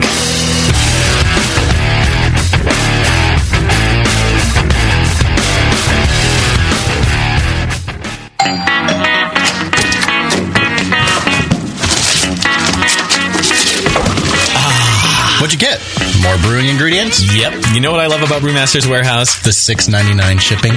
Well, yeah, but... the in-store classes for beginning brewers. Yeah, that's cool, but... the Brew Builder. Creating and saving your recipes online is awesome! No, I mean, yes, but... The cheese-making supplies. No. Oh, the wine-making supplies. Oh, the distilling equipment and liquor flavorings. All that stuff is awesome, yes, but what I really love is that the guy who runs it is totally hot. And that Brew Builder software is awesome. Oh, yeah. Brewmaster's Warehouse brings you flat rate shipping on great equipment and ingredients to make beer, wine, cheese, and spirits at brewmasterswarehouse.com. And if you're in Georgia, stop by Brewmaster's Warehouse Monday through Saturday from 10 to 6. Visit brewmasterswarehouse.com today because it's totally hot. Oh, yeah. Here's a bite for beer lovers. Soft caramel made with real craft brew and coated in chocolate. And Hop Drops, hard candies made with real hop oil. Introducing Beer Candy from beercandy.com. Beer Candy's amazing caramels come in 4 mouth-watering flavors. IPA, bitter gold, wrapped in smooth white chocolate. Lager, made with a familiar beer from Boston and coated in milk chocolate. Lambic, soury Belgian goodness full of fresh raspberry and dipped in dark chocolate. And Stout, roasty cocoa chocolate insanity. Hop Drops are made with Fuggles or Cascade hops and are known as the candy that bites you back. Choose from sampler and full sizes of both and make your mouth jump to life. All at beercandy.com. Hop Drops and beer caramels. Satisfy your sweet tooth as only a beer lover could with Beer Candy. Visit beercandy.com today. When I order a beer, I want my server to know more about it than I do. I want someone who enjoys good beer and loves helping others enjoy it too. I want someone who knows how to pour a perfect pint for any beer style. I want a Cicerone. The Cicerone certification program is creating the type of people who help you enjoy great beer. Home brewers and craft beer lovers know beer is more flavorful and complex than ever, and it takes some serious knowledge to store and serve beer right. Cicerones know beer. There are 3 levels in the Cicerone program: Certified Beer Server, Certified Cicerone, and Master Cicerone. Cicerones are truly the sommeliers of beer. The best beer locations have a certified Cicerone on staff. Relaxed and unpretentious, Cicerones are tested on storing and serving beer, beer styles, flavor and tasting, the brewing process and ingredients, and pairing food with beer. Learn more about your next beer guide at cicerone.org. Certified Cicerone, because it takes top talent to present a perfect pint. Hi, I'm Jason Harris, the proud owner here at Keystone Homebrew Supply. We're thrilled to be entering our 20th year of supplying this great industry, and to show you, the Brewing Network Army, how much we appreciate your support, we're offering you 10% off your first order on our website, KeystoneHomebrew.com. Just use coupon code BNARMY at checkout, and I'll get your order out the same day. My goal at Keystone Homebrew Supply has always been to have a complete supply of everything a brewer could want. When you place your order online or when you come into our store, it's It's our goal to have everything on your list and more. One aspect of KeystoneHomebrew.com that we're really excited about is the ability to fulfill customers' exact grain bills. Do you hate to wait? Keystone Homebrew Supply can get your precious yeast and hops to you within just one day if you live between Connecticut and Virginia, and within 2 days east of the Mississippi.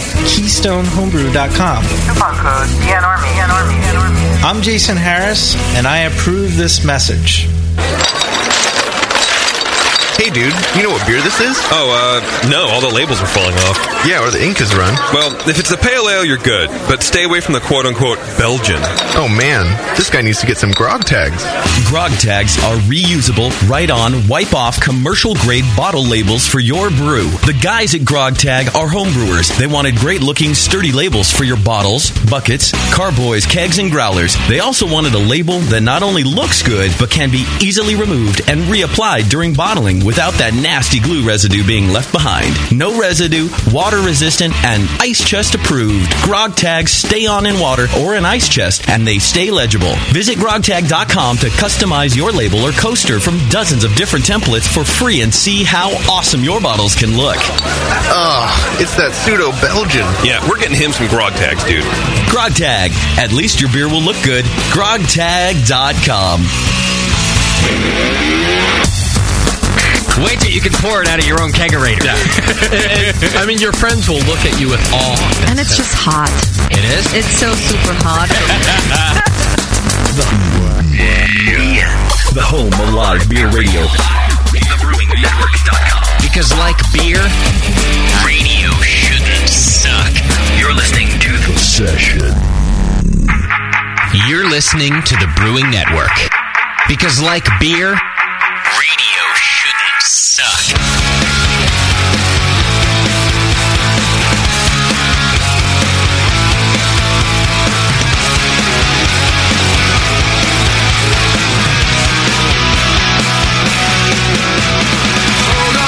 All right, welcome back to the program. Thank you so much for hanging out with us. I appreciate it very much. We're talking about the Brewcaster Challenge, the losers bracket.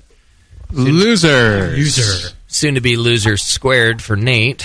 And while we do that, I'm about to give you my recipe. I'd like to remind you about Beersmith Brewing Software, which can help you become the world-shocking brewer that I'm about to be. World-shocking. World-shocking. I think you've done that already. It's like the shocker, but for the whole world. Oh. Yeah. Just go to beersmith.com. Right now, you get a free 21-day trial. I just used the brewing software on my brew day. Loved it. Did a lot of different calculations with it this time. For example, calculating my pre-boil gravity. You can punch in the number right there. It has a refractometer conversion, so it'll tell me the specific gravity based on that. I used both of those tools. I used a volume calculator because the recipe was giving me my water in quarts, and I don't know what the fuck a quart is. Right. So I converted that to a gallon, and I was able to get my strike water volumes that way. So I used a lot of the different tools that it has on top of actually just entering my recipe, which then will give you the percentages of grain and the IBUs that you're putting in and the whole deal. And I had actually a much more... Where's my language? I had a lot of fun using Beersmith this time. Well, and you always do have fun using Beersmith, and it's always had all these features, which it hasn't ever helped you, but this time...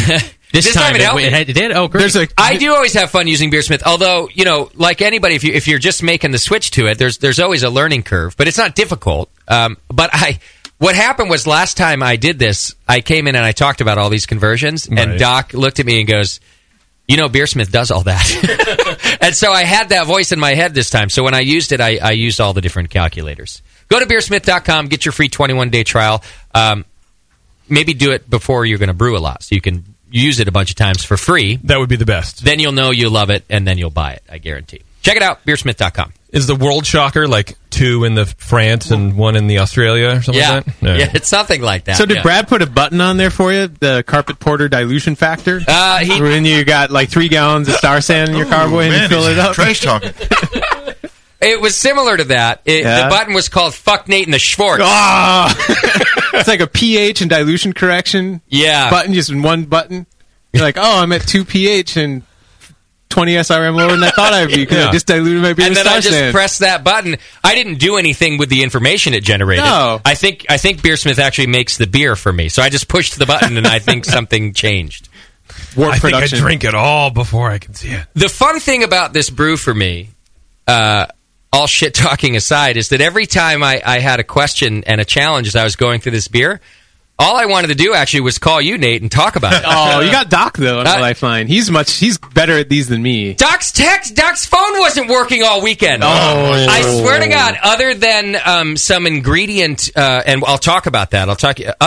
No advice on this one, other than I was like at the homebrew shop asking some opinions about this yeast or that yeast and this hop or that hop. Other than that, on brew day, and don't get me wrong, I was asking questions the whole weekend. And Doc's not returning any of my fucking texts. And I'm thinking he's like, I'm just going to leave Justin on his own this time. You're like, I thought he was doing like a dad moment, like let him... A teachable moment. No, it just turns out his phone wasn't working all weekend. I would have helped you. He would have been there for you. I know, but what I mean is... I actually meant it would have been a lot of fun just to call you and talk about this stuff because we're brewing the same beer. Exactly. So I didn't feel competition about how we're brewing it in terms of the process. None of that exists. I just feel competition that I'm going to feel bad when we'll you do lose. the loser round. Oh, just that. We'll do the losers bracket. Victory/losing lap, and then we'll brew a batch together and fuck it up in unison. I would like that because a lot of the time through, I was like, I wonder what Nate would do on this. Not in a just. I wanted to know. So I'd probably swear a lot. Yeah, and then do it right. So let me tell you about my recipe. Before you do that, Jay, we got 2 Nate homebrews floating around the studio right now. There's a Dortmunder. There's a Dortmunder with Simcoe right there, buddy. I had the other one with Simcoe. Could you pass that along? Dortmunder's Pass that amazing. this way. Pass that over here. Yeah, and there's also a Pils. There's a Pils and I had the pale Pils. ale, You a pale poured the ale Pils, too. didn't you? I just wanted to say, good luck. I know. Well, and I post this Beers stuff are on unbelievable. I post this stuff on Shitbook too for fun. I think people want this. And, oh yeah. And every comment is Nate, just take a nap, or Nate, you don't even have to brew. Nate, get some liquid in a glass. Yeah, honestly. And I'm just fuck you guys. They're fantastic. Anyway, that's not going to help anybody. Sorry to cut you off. So here's my recipe. I opened a bottle of Kolstritzer and I poured it into. No. That's what we should have done, man. I could Kolstritzer. have had a good time on Sunday instead I was brewing all day. All right. I used Jamil's, he calls it his American Schwarzbier. Right. And so it's supposed to be a more kind of a robust version of a Schwarzbier. And it's the first one in Brewing Classic Styles. Yeah, and it's the one that he's won a bunch of awards. Oh, yeah. with. I will say this. I second-guessed myself just before going to get the recipe because I read through his Kolstritzer clone, and I thought, you know what? It's real simple. I gave the description of Schwarzbier, which is not too roasty and very dry when we introduced it, and I'm reading through his Kolstritzer one, and I'm going, well, this is the beer that I described when we talked about the style to begin with. Yeah. But he talked me out of it. Well, he made one comment. He just said, look, you can do that if you want, but the other one is the one that wins all the time. It's the one everybody likes. So I went back to my first choice. I didn't second-guess myself, and I stuck with the American version. So the American version calls for, let's see, it was 51, almost 52% Munich malt, 37% Pilsner. I'm not giving like the 10th of a percent. Yeah. 3% Crystal 40, which I couldn't find at More Beer. Well, and I don't. What? That's weird. I don't Crystal like 40. I don't like asking for help. Oh, that was I the don't other know thing why. I did. I forgot. Was the bin empty? I just didn't see it. And That's like not having 001 at home. Well, hang on though. I don't ask for help. I don't know why it's a thing. I probably should have talked about that with my therapist before I stopped going. Well, you're male, but I don't like asking for help. So I was like bigger issues than that. Jesus. So I looked at the Crystal. They had the British Crystal 50. There you go. Oh. And I was just like, I can do this. I can adjust my... JP yells at me because I don't make any decisions. I was like, I can make a decision about my recipe. So instead of putting 11.4 ounces of Crystal 40 in, I put 10.2 ounces of Crystal 50. I dropped a little. I don't fucking know what I'm doing. No, you're fine. I was like, I'll drop it a little. That's not bad. Did you just guess, or did Beersmith do that calculation? No, because I was in the homebrew shop, so I just was like, if it's a higher lava bond, and tell me if my logic is correct. If it's a higher lava bond crystal malt, I should reduce the amount of it, right? Yeah. Does that sound logical? SRM for SRM, you're on the right track. For an ingredient that doesn't belong in this beer at all, you got whatever you want to do. Okay, good. Now, unfortunately, your German beer is going to taste rather English. That's going to be a problem. I was afraid of that. I mean, color-wise, that's fine, but the flavor-wise is going to be different. Yeah. So you can't really adjust flavor-wise. No, crystal's a smaller portion of this thing. The roast seems to take over this beer. Yeah, exactly. What percent is what'd you use? Well, I'll get to that, but let me clarify. I ended up, I put all the grain into the bucket before I mill it, and then I milled it, right? Oh, you did that? So in other words, it was all mixed together, and then when I got up to the front to pay for it, David Wonder, who's the showroom manager, he was like, "Oh, we had Crystal 40, dude." And then but it was too late then because I had already blended it all together. It's not that they didn't have it; it's that you didn't see it. Yeah, exactly. Right. And then I can't ask for help. No. So anyway, I understand that not wanting to ask for help thing. By the way, so it ended up being less than 3%. You know what? You made a decision. So it's a little less than 3%. That's the best. Then you're not like subbing pills for 2 rows. It's not like that. Yeah. You're fine. Chocolate malt asked for the exact same amount, and that I didn't reduce. I used the exact same amount. So that was 3%, 3.3%, which ended up being like 11.4 ounces. No, those will go okay together. Carafa 2%. They had that, and I chose it correctly. and roasted barley 2%. And you saw that? Oh, wow. I saw that, and I used it. Great. Any black patent or anything else in here? AC 120? Nope. No. Nope. How about dark rye or wheat or something? Nope. No? I just read come on. I just read Jamil's recipe. Go Imperial Stout on this bitch. Jamil's recipe is for 5 gallons. I put it in my thing, and then I did the scale-up batch function in Beersmith, and I scaled it up to my system, and then that's what I did. So the only thing I changed was the caramel. That's minor. British. You're good. British.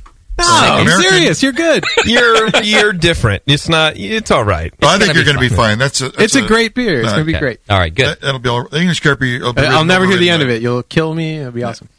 All right. Now, I mashed in at 154, which is what Jamil's recipe. In this style, he asked for a higher.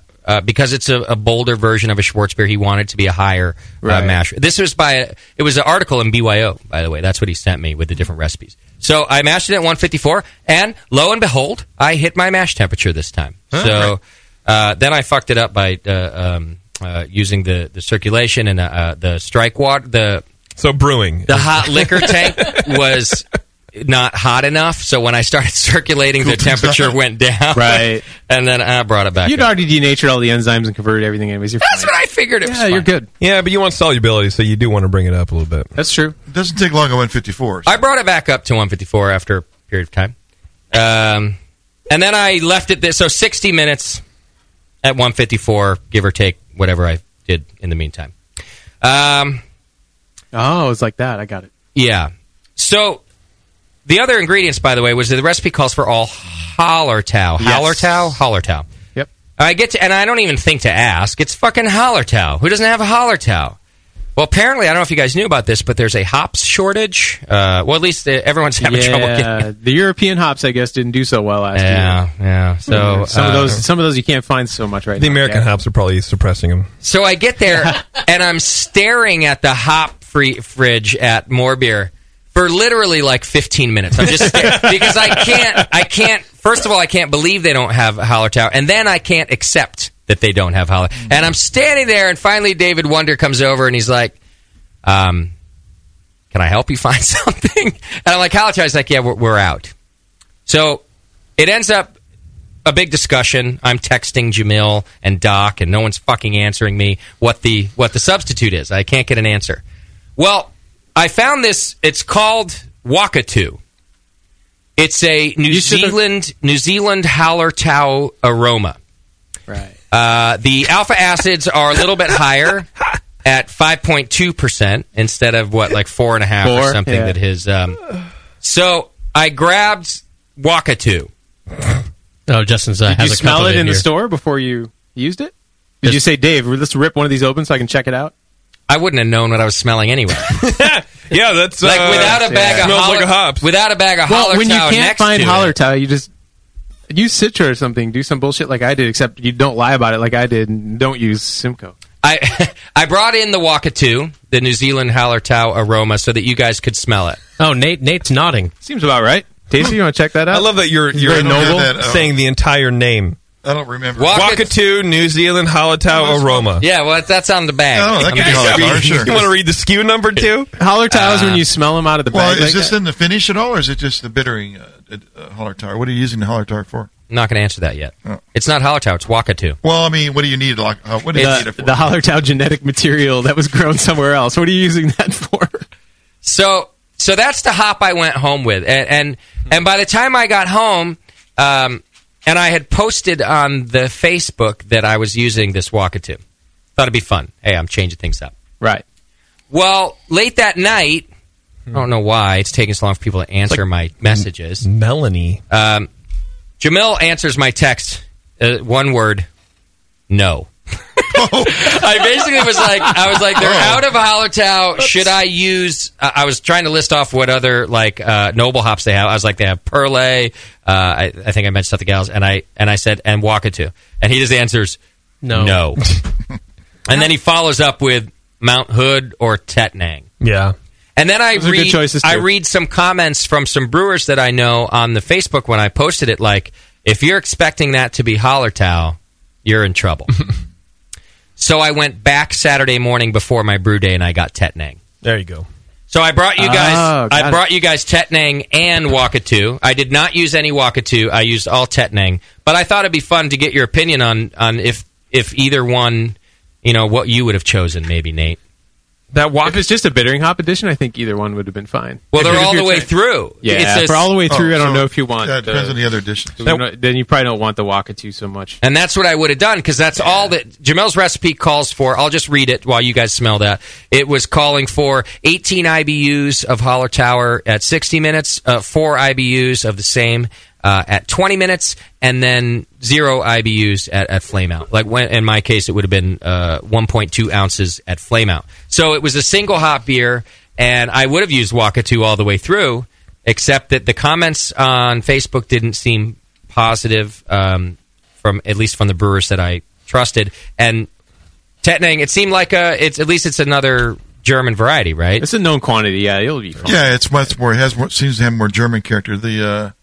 You think so, Tasty? Yeah. Would you have made the same? Smelling those two. The other one has more citrus character in it. Yeah. It is very the Wakatu is very melon-esque, like cantaloupe, and I've never used any of the New Zealand hops, and I figure, like Annie was saying, if you're going to make the beer from a certain region, get the hops from that region, right? Because they're going to taste different if grown. It's like coffee; it's the same plant. Yep. But the region, it depends. Tea, same thing. It's the same plant. Yeah, that's why I used the Saphir in the late hop on this one. That's basically kind of new school Hallertau, like a newer crop stable Hallertau, essentially. Yeah, that information would have helped. Well, Tettnang, you're in the same realm. Yeah, you're good. But JP, I basically made the decision based on the same things that you're saying. So I also ended up doing some reading and people saying that it's Melanie, and I was like, well, I don't want Melanie. It's a German beer, and I've never had a Melanie Schwarzbier. And then the other, was like, well, at least Tettnang is in the same friggin' region, family, Yeah, you can smell it. Tettnang is it's much more subdued and very even and mellow. There's a little grassy, I think, even in there too. And the Wakatu is very sharp and melony. So you would have had a very different beer. I don't know if it would have been bad or not. Me neither. But it would have been different. Tettnang has like a little bit of like a black pepper thing, whereas the other one goes melon. I guess, is that what you're saying? See, I'd rather that. Yeah. I'd rather black pepper than I thought I definitely don't want melon. It's going to make it taste like I did an ale, is what I felt like. Yeah, cover that Wakatu and you shake it. So you get a good whiff, and it's... Those are the only two changes I made to the recipe. One, because I can't ask for help, so I used Crystal 50, and the other, because they didn't have any Hallertau, I ended up going with the Tettnang. The gravity, I feel like I don't want to talk about the gravity part. We're going to beat you up. But do we have an Imperial Schwartz or a Session Schwartz? You know what he's not going to say next? Because I nailed it, but I didn't want to talk about it. It's actually a nut brown. It's not what you guys think, though. But let me give you the reason for not mentioning. Let's glug some water in there and dilute it now. It's not too late. Look, I was super close. I was closer than I've ever been. My worry about mentioning the couple of things, I was really happy with this brew day. Yeah. My worry about mentioning the couple of things that didn't go perfectly is that when we do the judging, maybe you guys will be like on the lookout for them. Whereas I feel like the couple of mistakes I made might otherwise be transparent. That's why I'm saying I don't want to mention them. Like I would be putting a fine point on something that, here's what I tasted the word afterward and I loved it. I thought it just tasted wonderful. And so I feel like if I put a fine point on my couple of mistakes like I normally do, maybe you guys, what if they're two great beers and now you have a sticking point to think about? Does that make sense? Yeah. Well, it makes sense, but I think we're impartial enough. I don't think that's true. I don't think anybody's impartial. No, we are. And just based on what I've heard about your recipe so far, I expect I'll be able to tell whose beer is whose. Okay. And I think I'll be able to fairly judge which one I like the best. So I should just give them then? I should just no, you don't have. I mean, still, you may or may not. It won't make any difference to me. It may to. My OG was 10.25. That's good, right? That's great. Perfect. That's a starter for the beer you're going to brew next weekend, which is the real one. Oh, right. I don't think you should tell them. I think that we're not impartial. I think nobody. That you should keep them to yourself. And I don't mean like you guys. I don't think anybody's impartial. And I think if let's say by some amazing chance in hell, they're two really close, great beers, and then you might be looking for the reason to pick them apart, and you can go, "Oh, Jay said he messed that one thing. I can taste that." I get that. It's just I think people do it naturally. I don't think you're going to do it like on purpose. I think. So I'll talk about it all afterward. But I'll tell you this. I got closer than I have in a very long time. I thought the wort tasted wonderful. The part I will talk about was I did do a yeast starter. So I did a yeast starter on Wednesday night. I did a yeast starter. And I fed it again on brew day. Like I decanted and I fed it again the morning of brew day. And then it settled out, and then I decanted it. I had to wait till the next day to pitch, like you did, Nate, or you waited 6 or so hours. It was at night when I was done. Yep. I got it down to, Jamil's recipe calls for getting the beer down to 44 degrees, pitching, and letting it rise over 36 hours up to 50 degrees, and just leaving it there. So I pitched at 44. It instantly raised 2 degrees with my pitch. But I didn't want to crash it back down to 44, so I set my temperature gauge to 50, thinking that that's how you let it slow rise to 50 over 36 hours. No, when I got home on Sunday night after the thing, it was 50 degrees, and there was no fermentation happening. So whatever slow rise over 36 hours that Jamil wanted me to do in his article didn't happen. I'm at 50 degrees. Wake up this morning, I go down there again, still no... Oh, when I got home last night, Tasty, I aerated again. So now it's been 24 hours because I pitched Saturday night. So now it's Sunday night, no activity. Don't aerate it again, whatever you do. I won't. But Doc, I'm thinking of all the advice I hear on the show. And Doc likes to, if he sees no activity after 24 hours, he likes to throw some more oxygen in there. So I did that. As of this morning, still no activity, but I did not aerate again. Are you supposed to be seeing activity this soon at that cold a temperature? Lagers will take 2-3 days sometimes. See, I hope so. Because what size starter did you have? And what's your volume of beer? You're at 11 gallons of wort. 11 or 12 gallons. And what size was the starter? Well, I did it in a 4,000 ml flask. And how many mils did you fill it up? Yeah, I did, but you decant, so I don't know. I did a 4,000 ml thing. Okay. And then liquid. I decanted the stuff off the top. That was so I don't know, I had a chunk of yeast at the bottom. That seems like plenty to me. Seems right? Yeah, it was more than the 2 vials I put in the starter.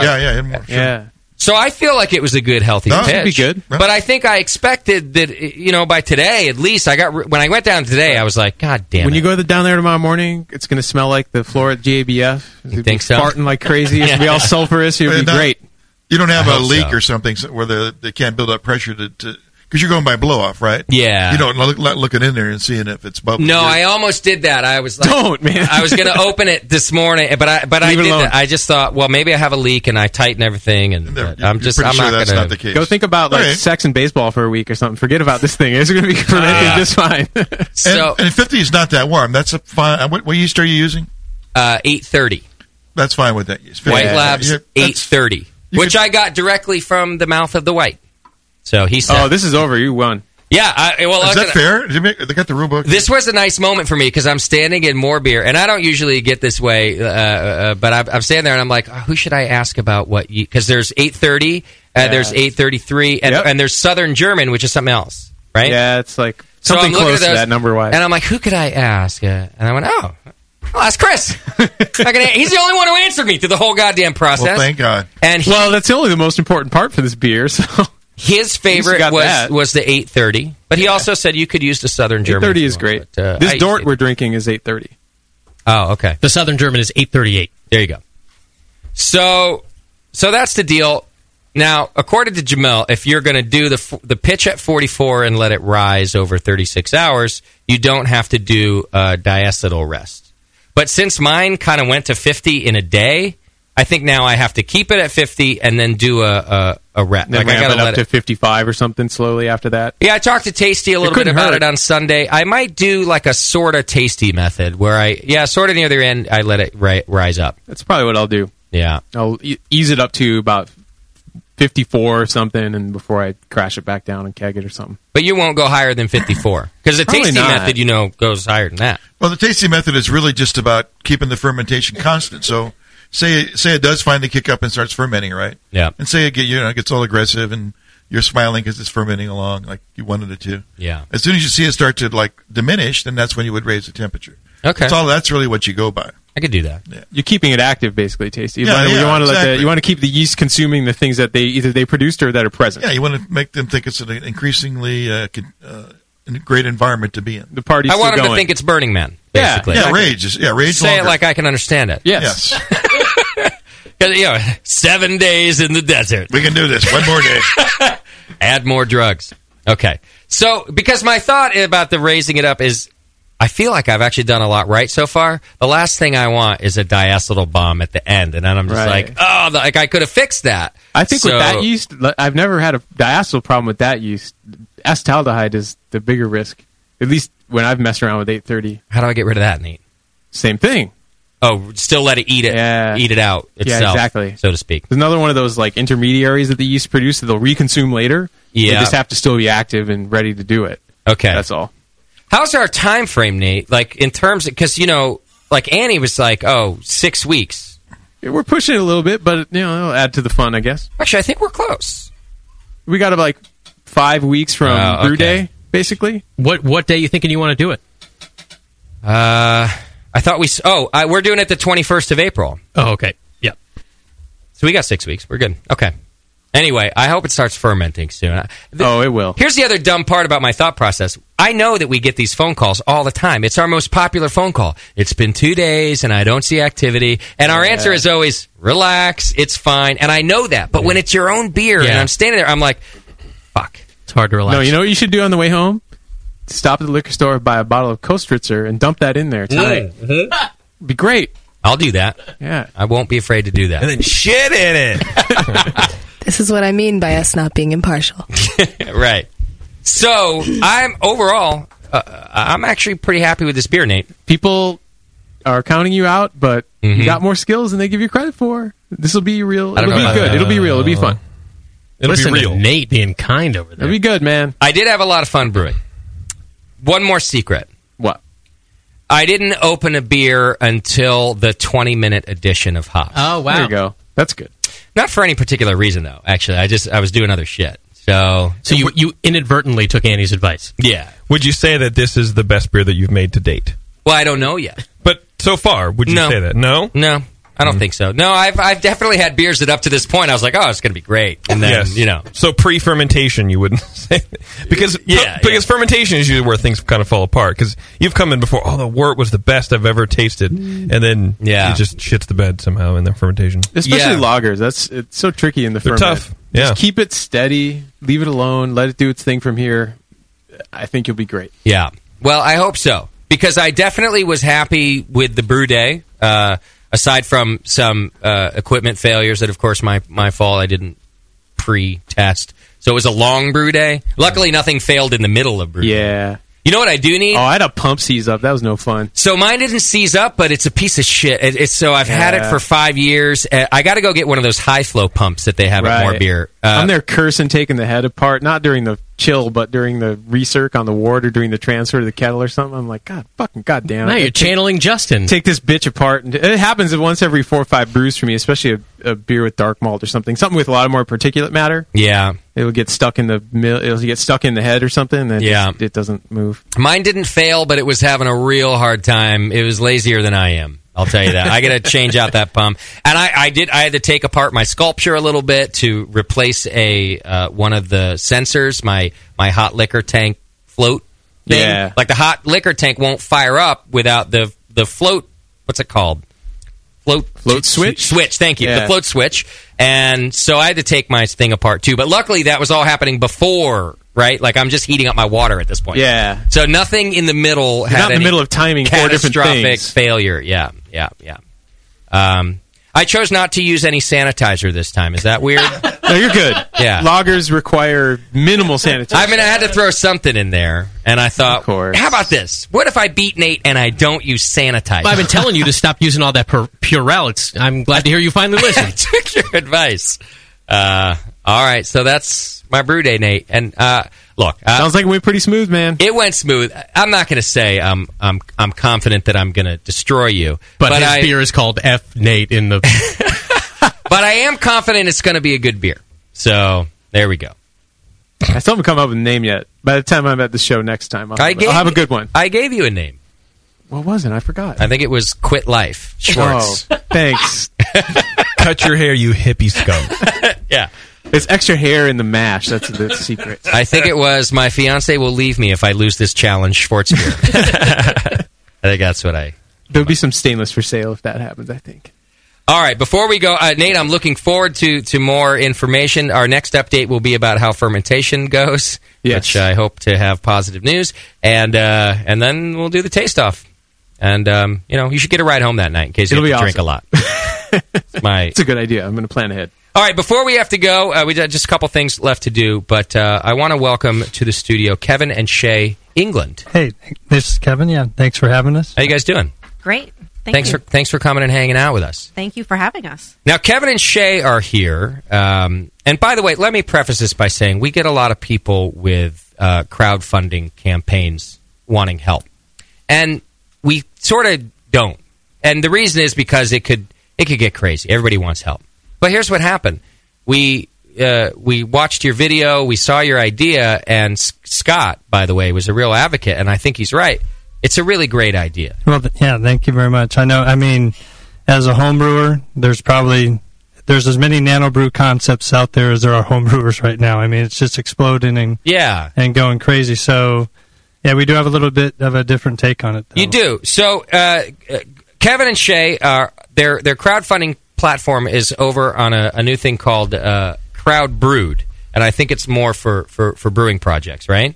And your project is called Ferment, Drink, Repeat that you have over there. So tell us about the project, because I think this will let our listeners know why we wanted to go ahead and let you guys talk about it. Yeah, so as a home brewer for 18 years, Ferment, Drink, Repeat, the concept is we have a nano brewery, but we're also a brewery incubator. So traditional brewing model is, you get hired as a brewer, you're going to brew the house recipes, because that beer, your customers are expecting a certain thing every time they come into the pub or in the package. Yeah. And our thought is lower those thresholds for entry into the beer market.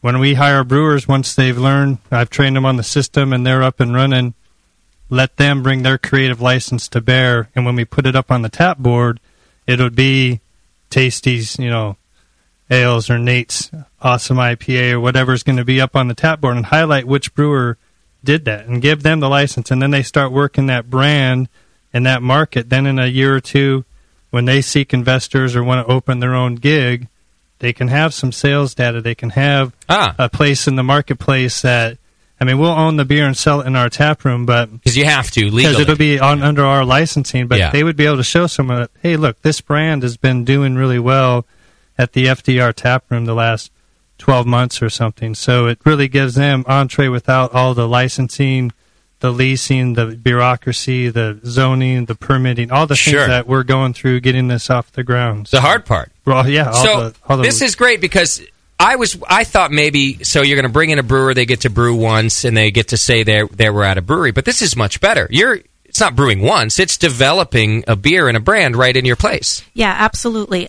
Some of the best beer Kevin said he has ever tasted has come from home brewers.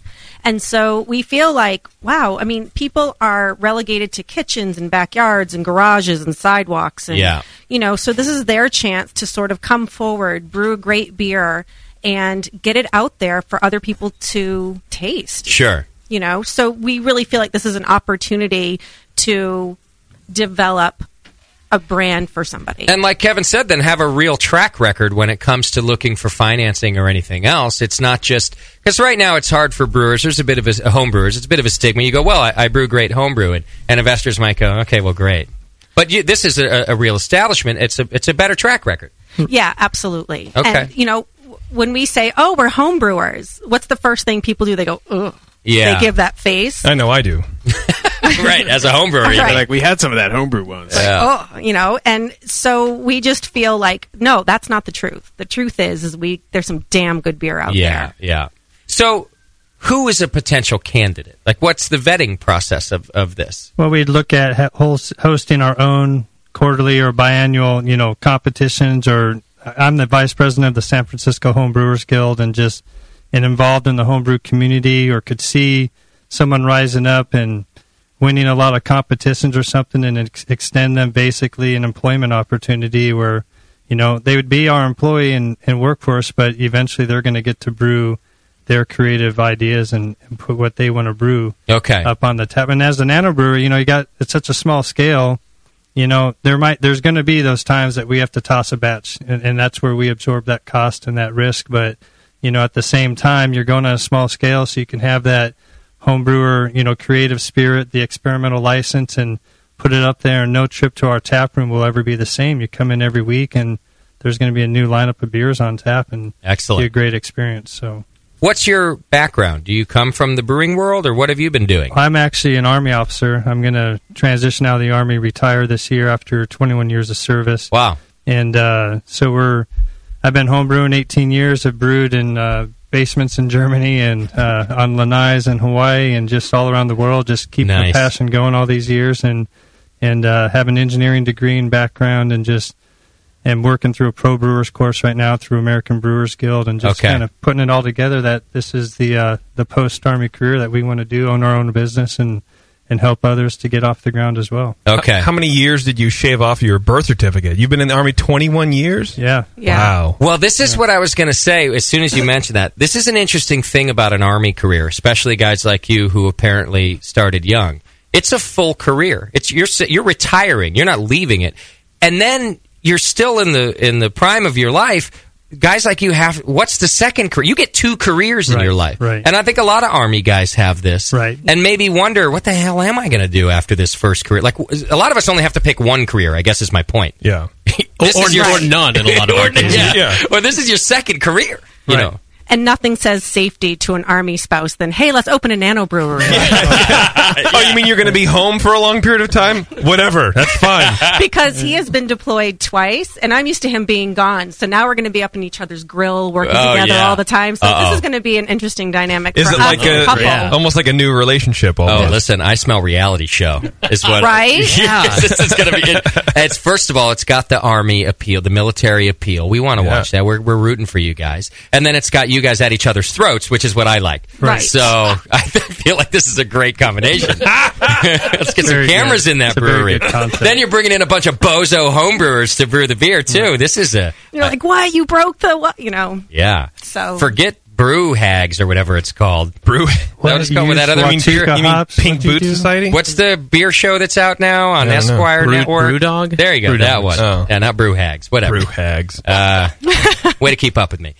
So, all right, I like this idea. Well, thank you. Where can people go to help out? Because you're in the funding stage. We are. We're doing a crowd. It's called crowdbrewed.com. So crowdbrewed, just in and of itself, is a pretty cool concept. It's like Kickstarter, but it's only beer-related projects. So we're only their 9th project, and we're all about community and building craft beer. So we could have gone with Kickstarter or Indiegogo. You guys are talking about a Australian airfare flight. You might check out Crowd Brew. Well, maybe I will. Instead, we haven't started it yet. Right. We looked at Indiegogo just because it seemed more robust in terms of it didn't have to be a commercial endeavor. Right. But maybe Crowd Brew would be better. Well, they're all about, it's all craft beer related endeavors. So we went with them, and crowdbrew.com, you'll come up to it, and there's a button to click the rewards link, because they're going to get into soon the laws have changed, and they're going to allow equity funding, crowdsourcing for equity in businesses, and they're staging to do that. But I like that idea too. Yeah, crowdbrew.com, you see the equity or the rewards, you click on rewards, and then you'll see FDR, Ferment, Drink, Repeat. Okay. And we're one of their highlighted campaigns right now, and we're about at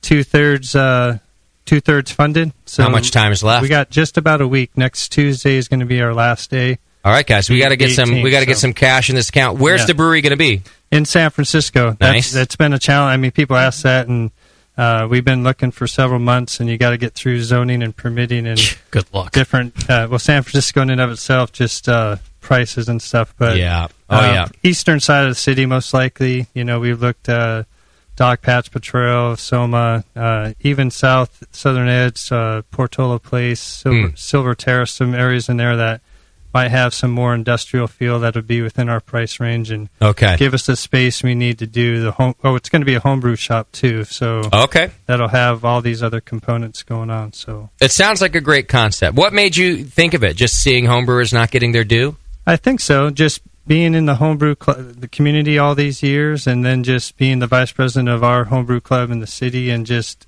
how many great beers I see, and everyone wants to get into this business, but it is so difficult. So I read Beer Advocate, I watch the web, I just follow the business and listen to the Brewing Network. Yeah. Well, and there's all these, what prevents people from getting into the business, and it's always capital intensive. You have to have 7 to 10 barrels in a brew pub. You have to do 30 barrels for a production facility. And I've been looking at this and thought, well, how do you reduce these hurdles? And so I thought the concept was, hire guys, and instead of making them brew Kevin's Hop Sleeve IPA every day, you let them brew what they want to brew. Yeah. And that'll free me up to run the homebrew shop. I don't have to brew every day. That'll be good, Perfect. See, I like your outsourcing already. Well, you haven't even opened yet. But I want it to be still a passion, and I don't want to grind out every day on a 3.5 barrel system. I want to be able to brew a couple days a week. Yeah. Let other guys brew, be doing other things, and that'll make it more exciting for our customers too, because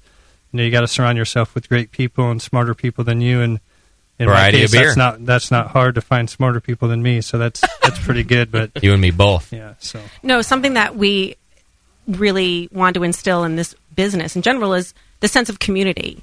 Something that Kevin and I have really learned being in the Army for as long as we have as a family is that it takes a village. Right. And time and time again, I've had to rely on the village when Kevin's been deployed, or I've needed help with something. So we're bringing that into our civilian life in regards to it takes a village, and as much as we need the village, we want to help the village as well. So it's sort of this community effort. It's really important to us to keep that going in our civilian lives as well. So that's really. These are the things that made us want to have you guys in here and talk about it. So I do wish you luck. Thank you. It's where did I have it? Crowd Brewed. You can go to crowdbrewed.com and then find the link for Ferment, Drink, Repeat. I guess it just says FDR there. And there's not much time left, but San Francisco homebrewers, this could be an opportunity for you not only to potentially go brew, but also to drink other homebrewers' beers that they're trying to make it themselves as a commercial brewer. So if you're into that sort of thing, it's probably something for you to support. I like it. Well, thank you very much for having sounds us. great. Absolutely. I just threw the webpage up on the webcam. Oh, good. Yeah, that's pretty good. All right, excellent. Go check it out. Thank you guys, Kevin and Shay, for coming in, and I wish you luck. Thank you. Thanks for having us. Give us a follow-up. Let us know how it goes. Oh, we will. What happens? Is it all or nothing? Like if you don't meet the goal, it started as all or nothing, but they're so Crowd Brewed is so new, you can switch, and then we've made enough in our campaign to date that they've now reverted to we take what we get. Okay. Because we've crossed a threshold of we're almost there. Good, because that would be such a shame. I always see those, and I'm like, oh, how hard it is to be like that close. And then, well, thank you for all your support, but we didn't make it. Right. Ouch. So it's kind of a hybrid solution. Okay. I guess they could just say it's flexible funding from the start, but anyway, we're doing pretty well, but we do need a big final push here in the last 7 or 8 days to get that final third in and make it a true success. So, all right, go to crowdbrewed.com and look up FDR. That's Ferment, Drink, Repeat. It's a great idea. Thanks, Thank you guys. very much. Thank you. Appreciate you being in here. All right, real quick, I got to let you guys know about Adam and Eve. You go to adamandeve.com right now. You get dildos and all sorts of shit. I heard a new Adam and Eve commercial on the radio. They're giving away all sorts of different gifts now. You get more than one free gift. Did they finally mention what is so sensual? No, but and they didn't. By the way, they didn't send you the new copy. No, we're still on the old copy. Come on. But apparently, I don't know. Maybe you get new Too stuff. sophisticated for us, or what? Yeah. And by the way, have you heard the girl who does the reads on the radio? No. Like it's not live. Like it's just commercial. Hey boys, is it like that or what? She's a lot hotter than we are. I'll tell you that right Well, that now. doesn't take much. I don't know. I think Beeve could give her a run for her money. That's true. I don't know. She was pretty. I had a dirty dream about Bebo last night. Oh, no. Wakatu on the bear behind or what? No, I mean it. Sprinkle Wakatu on the bear behind. I woke We've up. been friends for a long time. I don't know why you have to tell me things like this. I don't know. Don't worry. It didn't get too bad. I woke up, but I felt your boobies. Awesome. How And were I'm they? not going to beat that girl sounding like this. No, you're not hot right now. Not at all. It had you. You should call me. You should make a recording. I'll play it every night before I go to bed, so I never have a dirty dream about you again. Maybe I can cough into it. Go to adamandeve.com right now. Use coupon code BNARMY. That's BNARMY. You get free shipping. You get 50% off just about any one item. You get 3 free adult DVDs from all sorts of genres. Can you have Shay read the genres, please? Shay, dude, are you aware of any of the genres over on adamandeve.com? Unfortunately, I'm not. No. See, she's a Well, respectable... You're about to get aware. Make her aware. Yeah, make me aware. There's... Please. Damn it. There's anal. What? I want her to read them. I don't have them in front of me. You don't? That's why I was asking if she knows them. I read this shit off the top of my head. I know my Adam and Eve. I'm sorry. That was stupid of me. I always got a list in front of me. You guys usually populate the list for me anyway. Well, and I like how you don't ease into it. You just go straight for anal. Well, I figured, you know why? I thought about all the other ones, and I was like, if you're going to make me do it, I might as well go for the gusto. Not like big boobs and big butts. Well, there's double penetration. Shay, guess a genre, and we'll see if they have it. Shaming. It's shaming. S&M. Yes, Yeah, that's there you the go. genre. Thank you. All right. All sorts of genres. You get 3 free adult DVDs, free shipping, free gift. You get a different gift every time you order, I guess. All by using coupon code BNARMY over at adamandeve.com. Do it. All right. Twitter game? Twitter game. What's the result? The result, we actually had a lot of results from this game. This stupid game. Look at me like People want the bacon like, yes, cries. Twitter game. And, well, because and because usually you say the sponsor again. Oh, so I was that's waiting okay. for you. Sorry. What was the Twitter game question? The Twitter game question was, if you had to have a body part made of bacon, what would it be, and what for? Why is that? Yeah. Right. Okay. What did we get? Well, we start off with. I don't even know. These people are crazy. Frank La Rochelle on Twitter. He wrote, nails, they just grow back. I'm assuming he means like finger and toenails. That's brilliant. Never ending supply of bacon. Yeah. Tyler Hoke writes, my ding dong. That way my wife will actually put it in her mouth. That was the first thing I thought of, too. Yeah. Can you guess how many of those I got? Bacon. People was like, Sam's getting a blowjob. Yeah. Bacon. I got I got probably 15 of those. Yeah. All worded very, very similarly. So it turns out I'll that- actually get a BJ this time. It turns out that cynic in the beginning was right. Right. All right. Half Monk writes, my beer gut, so I continuously eat it back to a 6-pack, which I think is a tremendous idea. That's a great. That might be better than the nails. You eat your gut back to a 6-pack. That would require so much flexibility. Yeah. Well, you just get a knife, dude. Don't be dumb. Yeah. She's right. I've tried. I've rolled all around the living room. Yeah. Sorry. Trying to eat your 6-pack? Yeah. That's what I was trying to do. You're an idiot. Spider Wrangler writes, a bacon beard sounds awesome. It's always growing and it's handily located near my mouth. Always have a renewable snack. Good point. Dr. Hoppenstein writes, I'd go with bacon fingers. Everything you touch get baconized. But it'd be hard to do like reports in school. Or anything grease else other stains. than eat your fingers. I know, right? Oh, there's one other thing that would be good. But Imagine what?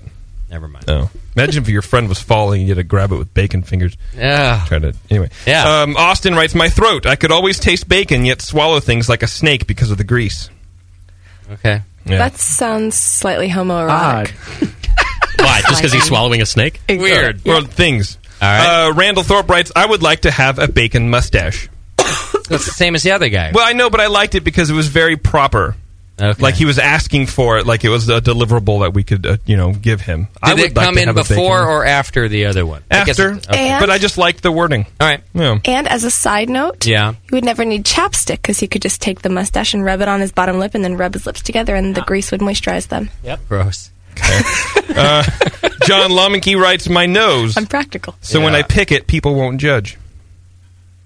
Huh. Yeah. People would still judge. Yeah, I was thinking, I'm picturing it. They don't know it's bacon. Like I'm doing still this judging. and then eating your boogies. I guess. Your boogers would still be That's just boogers. grease. Your It's nose would just be...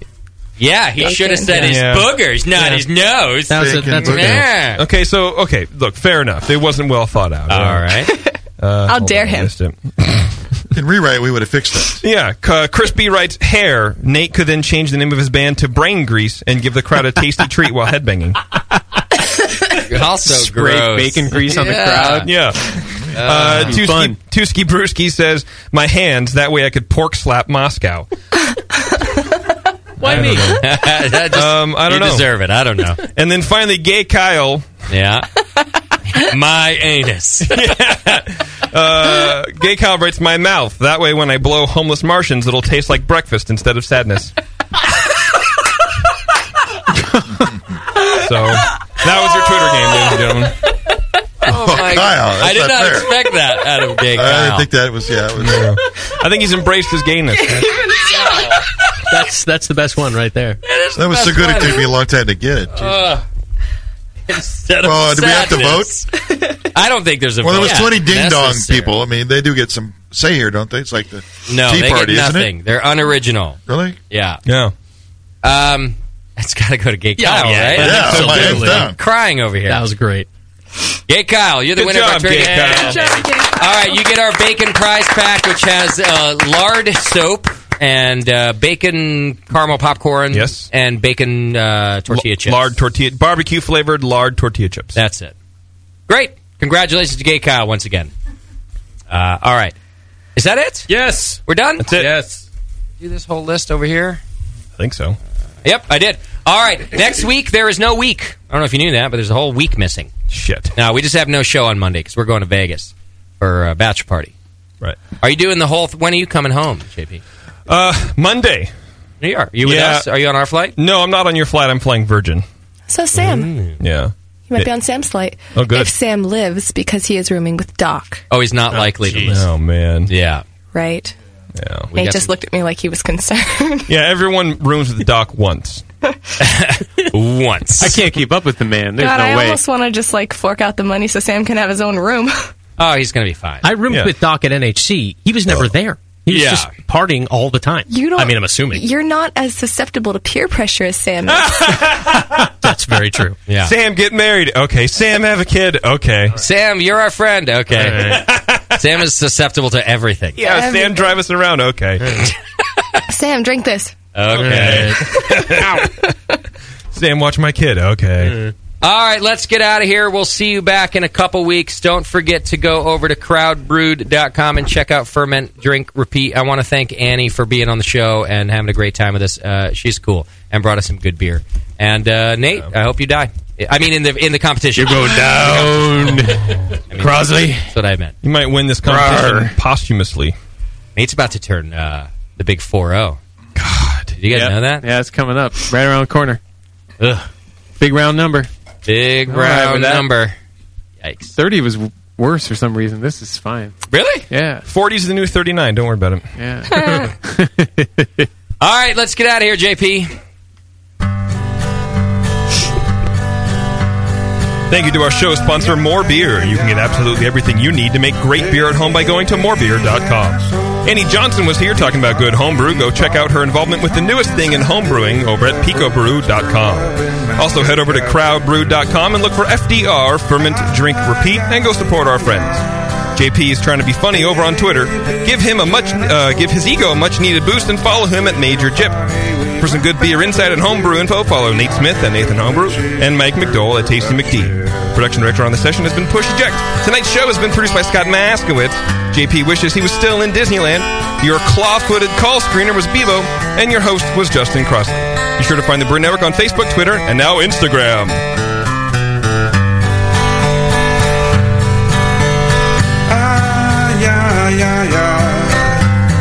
JP's an asshole. Justin's a nice guy and winning the race. JP does great as his cherry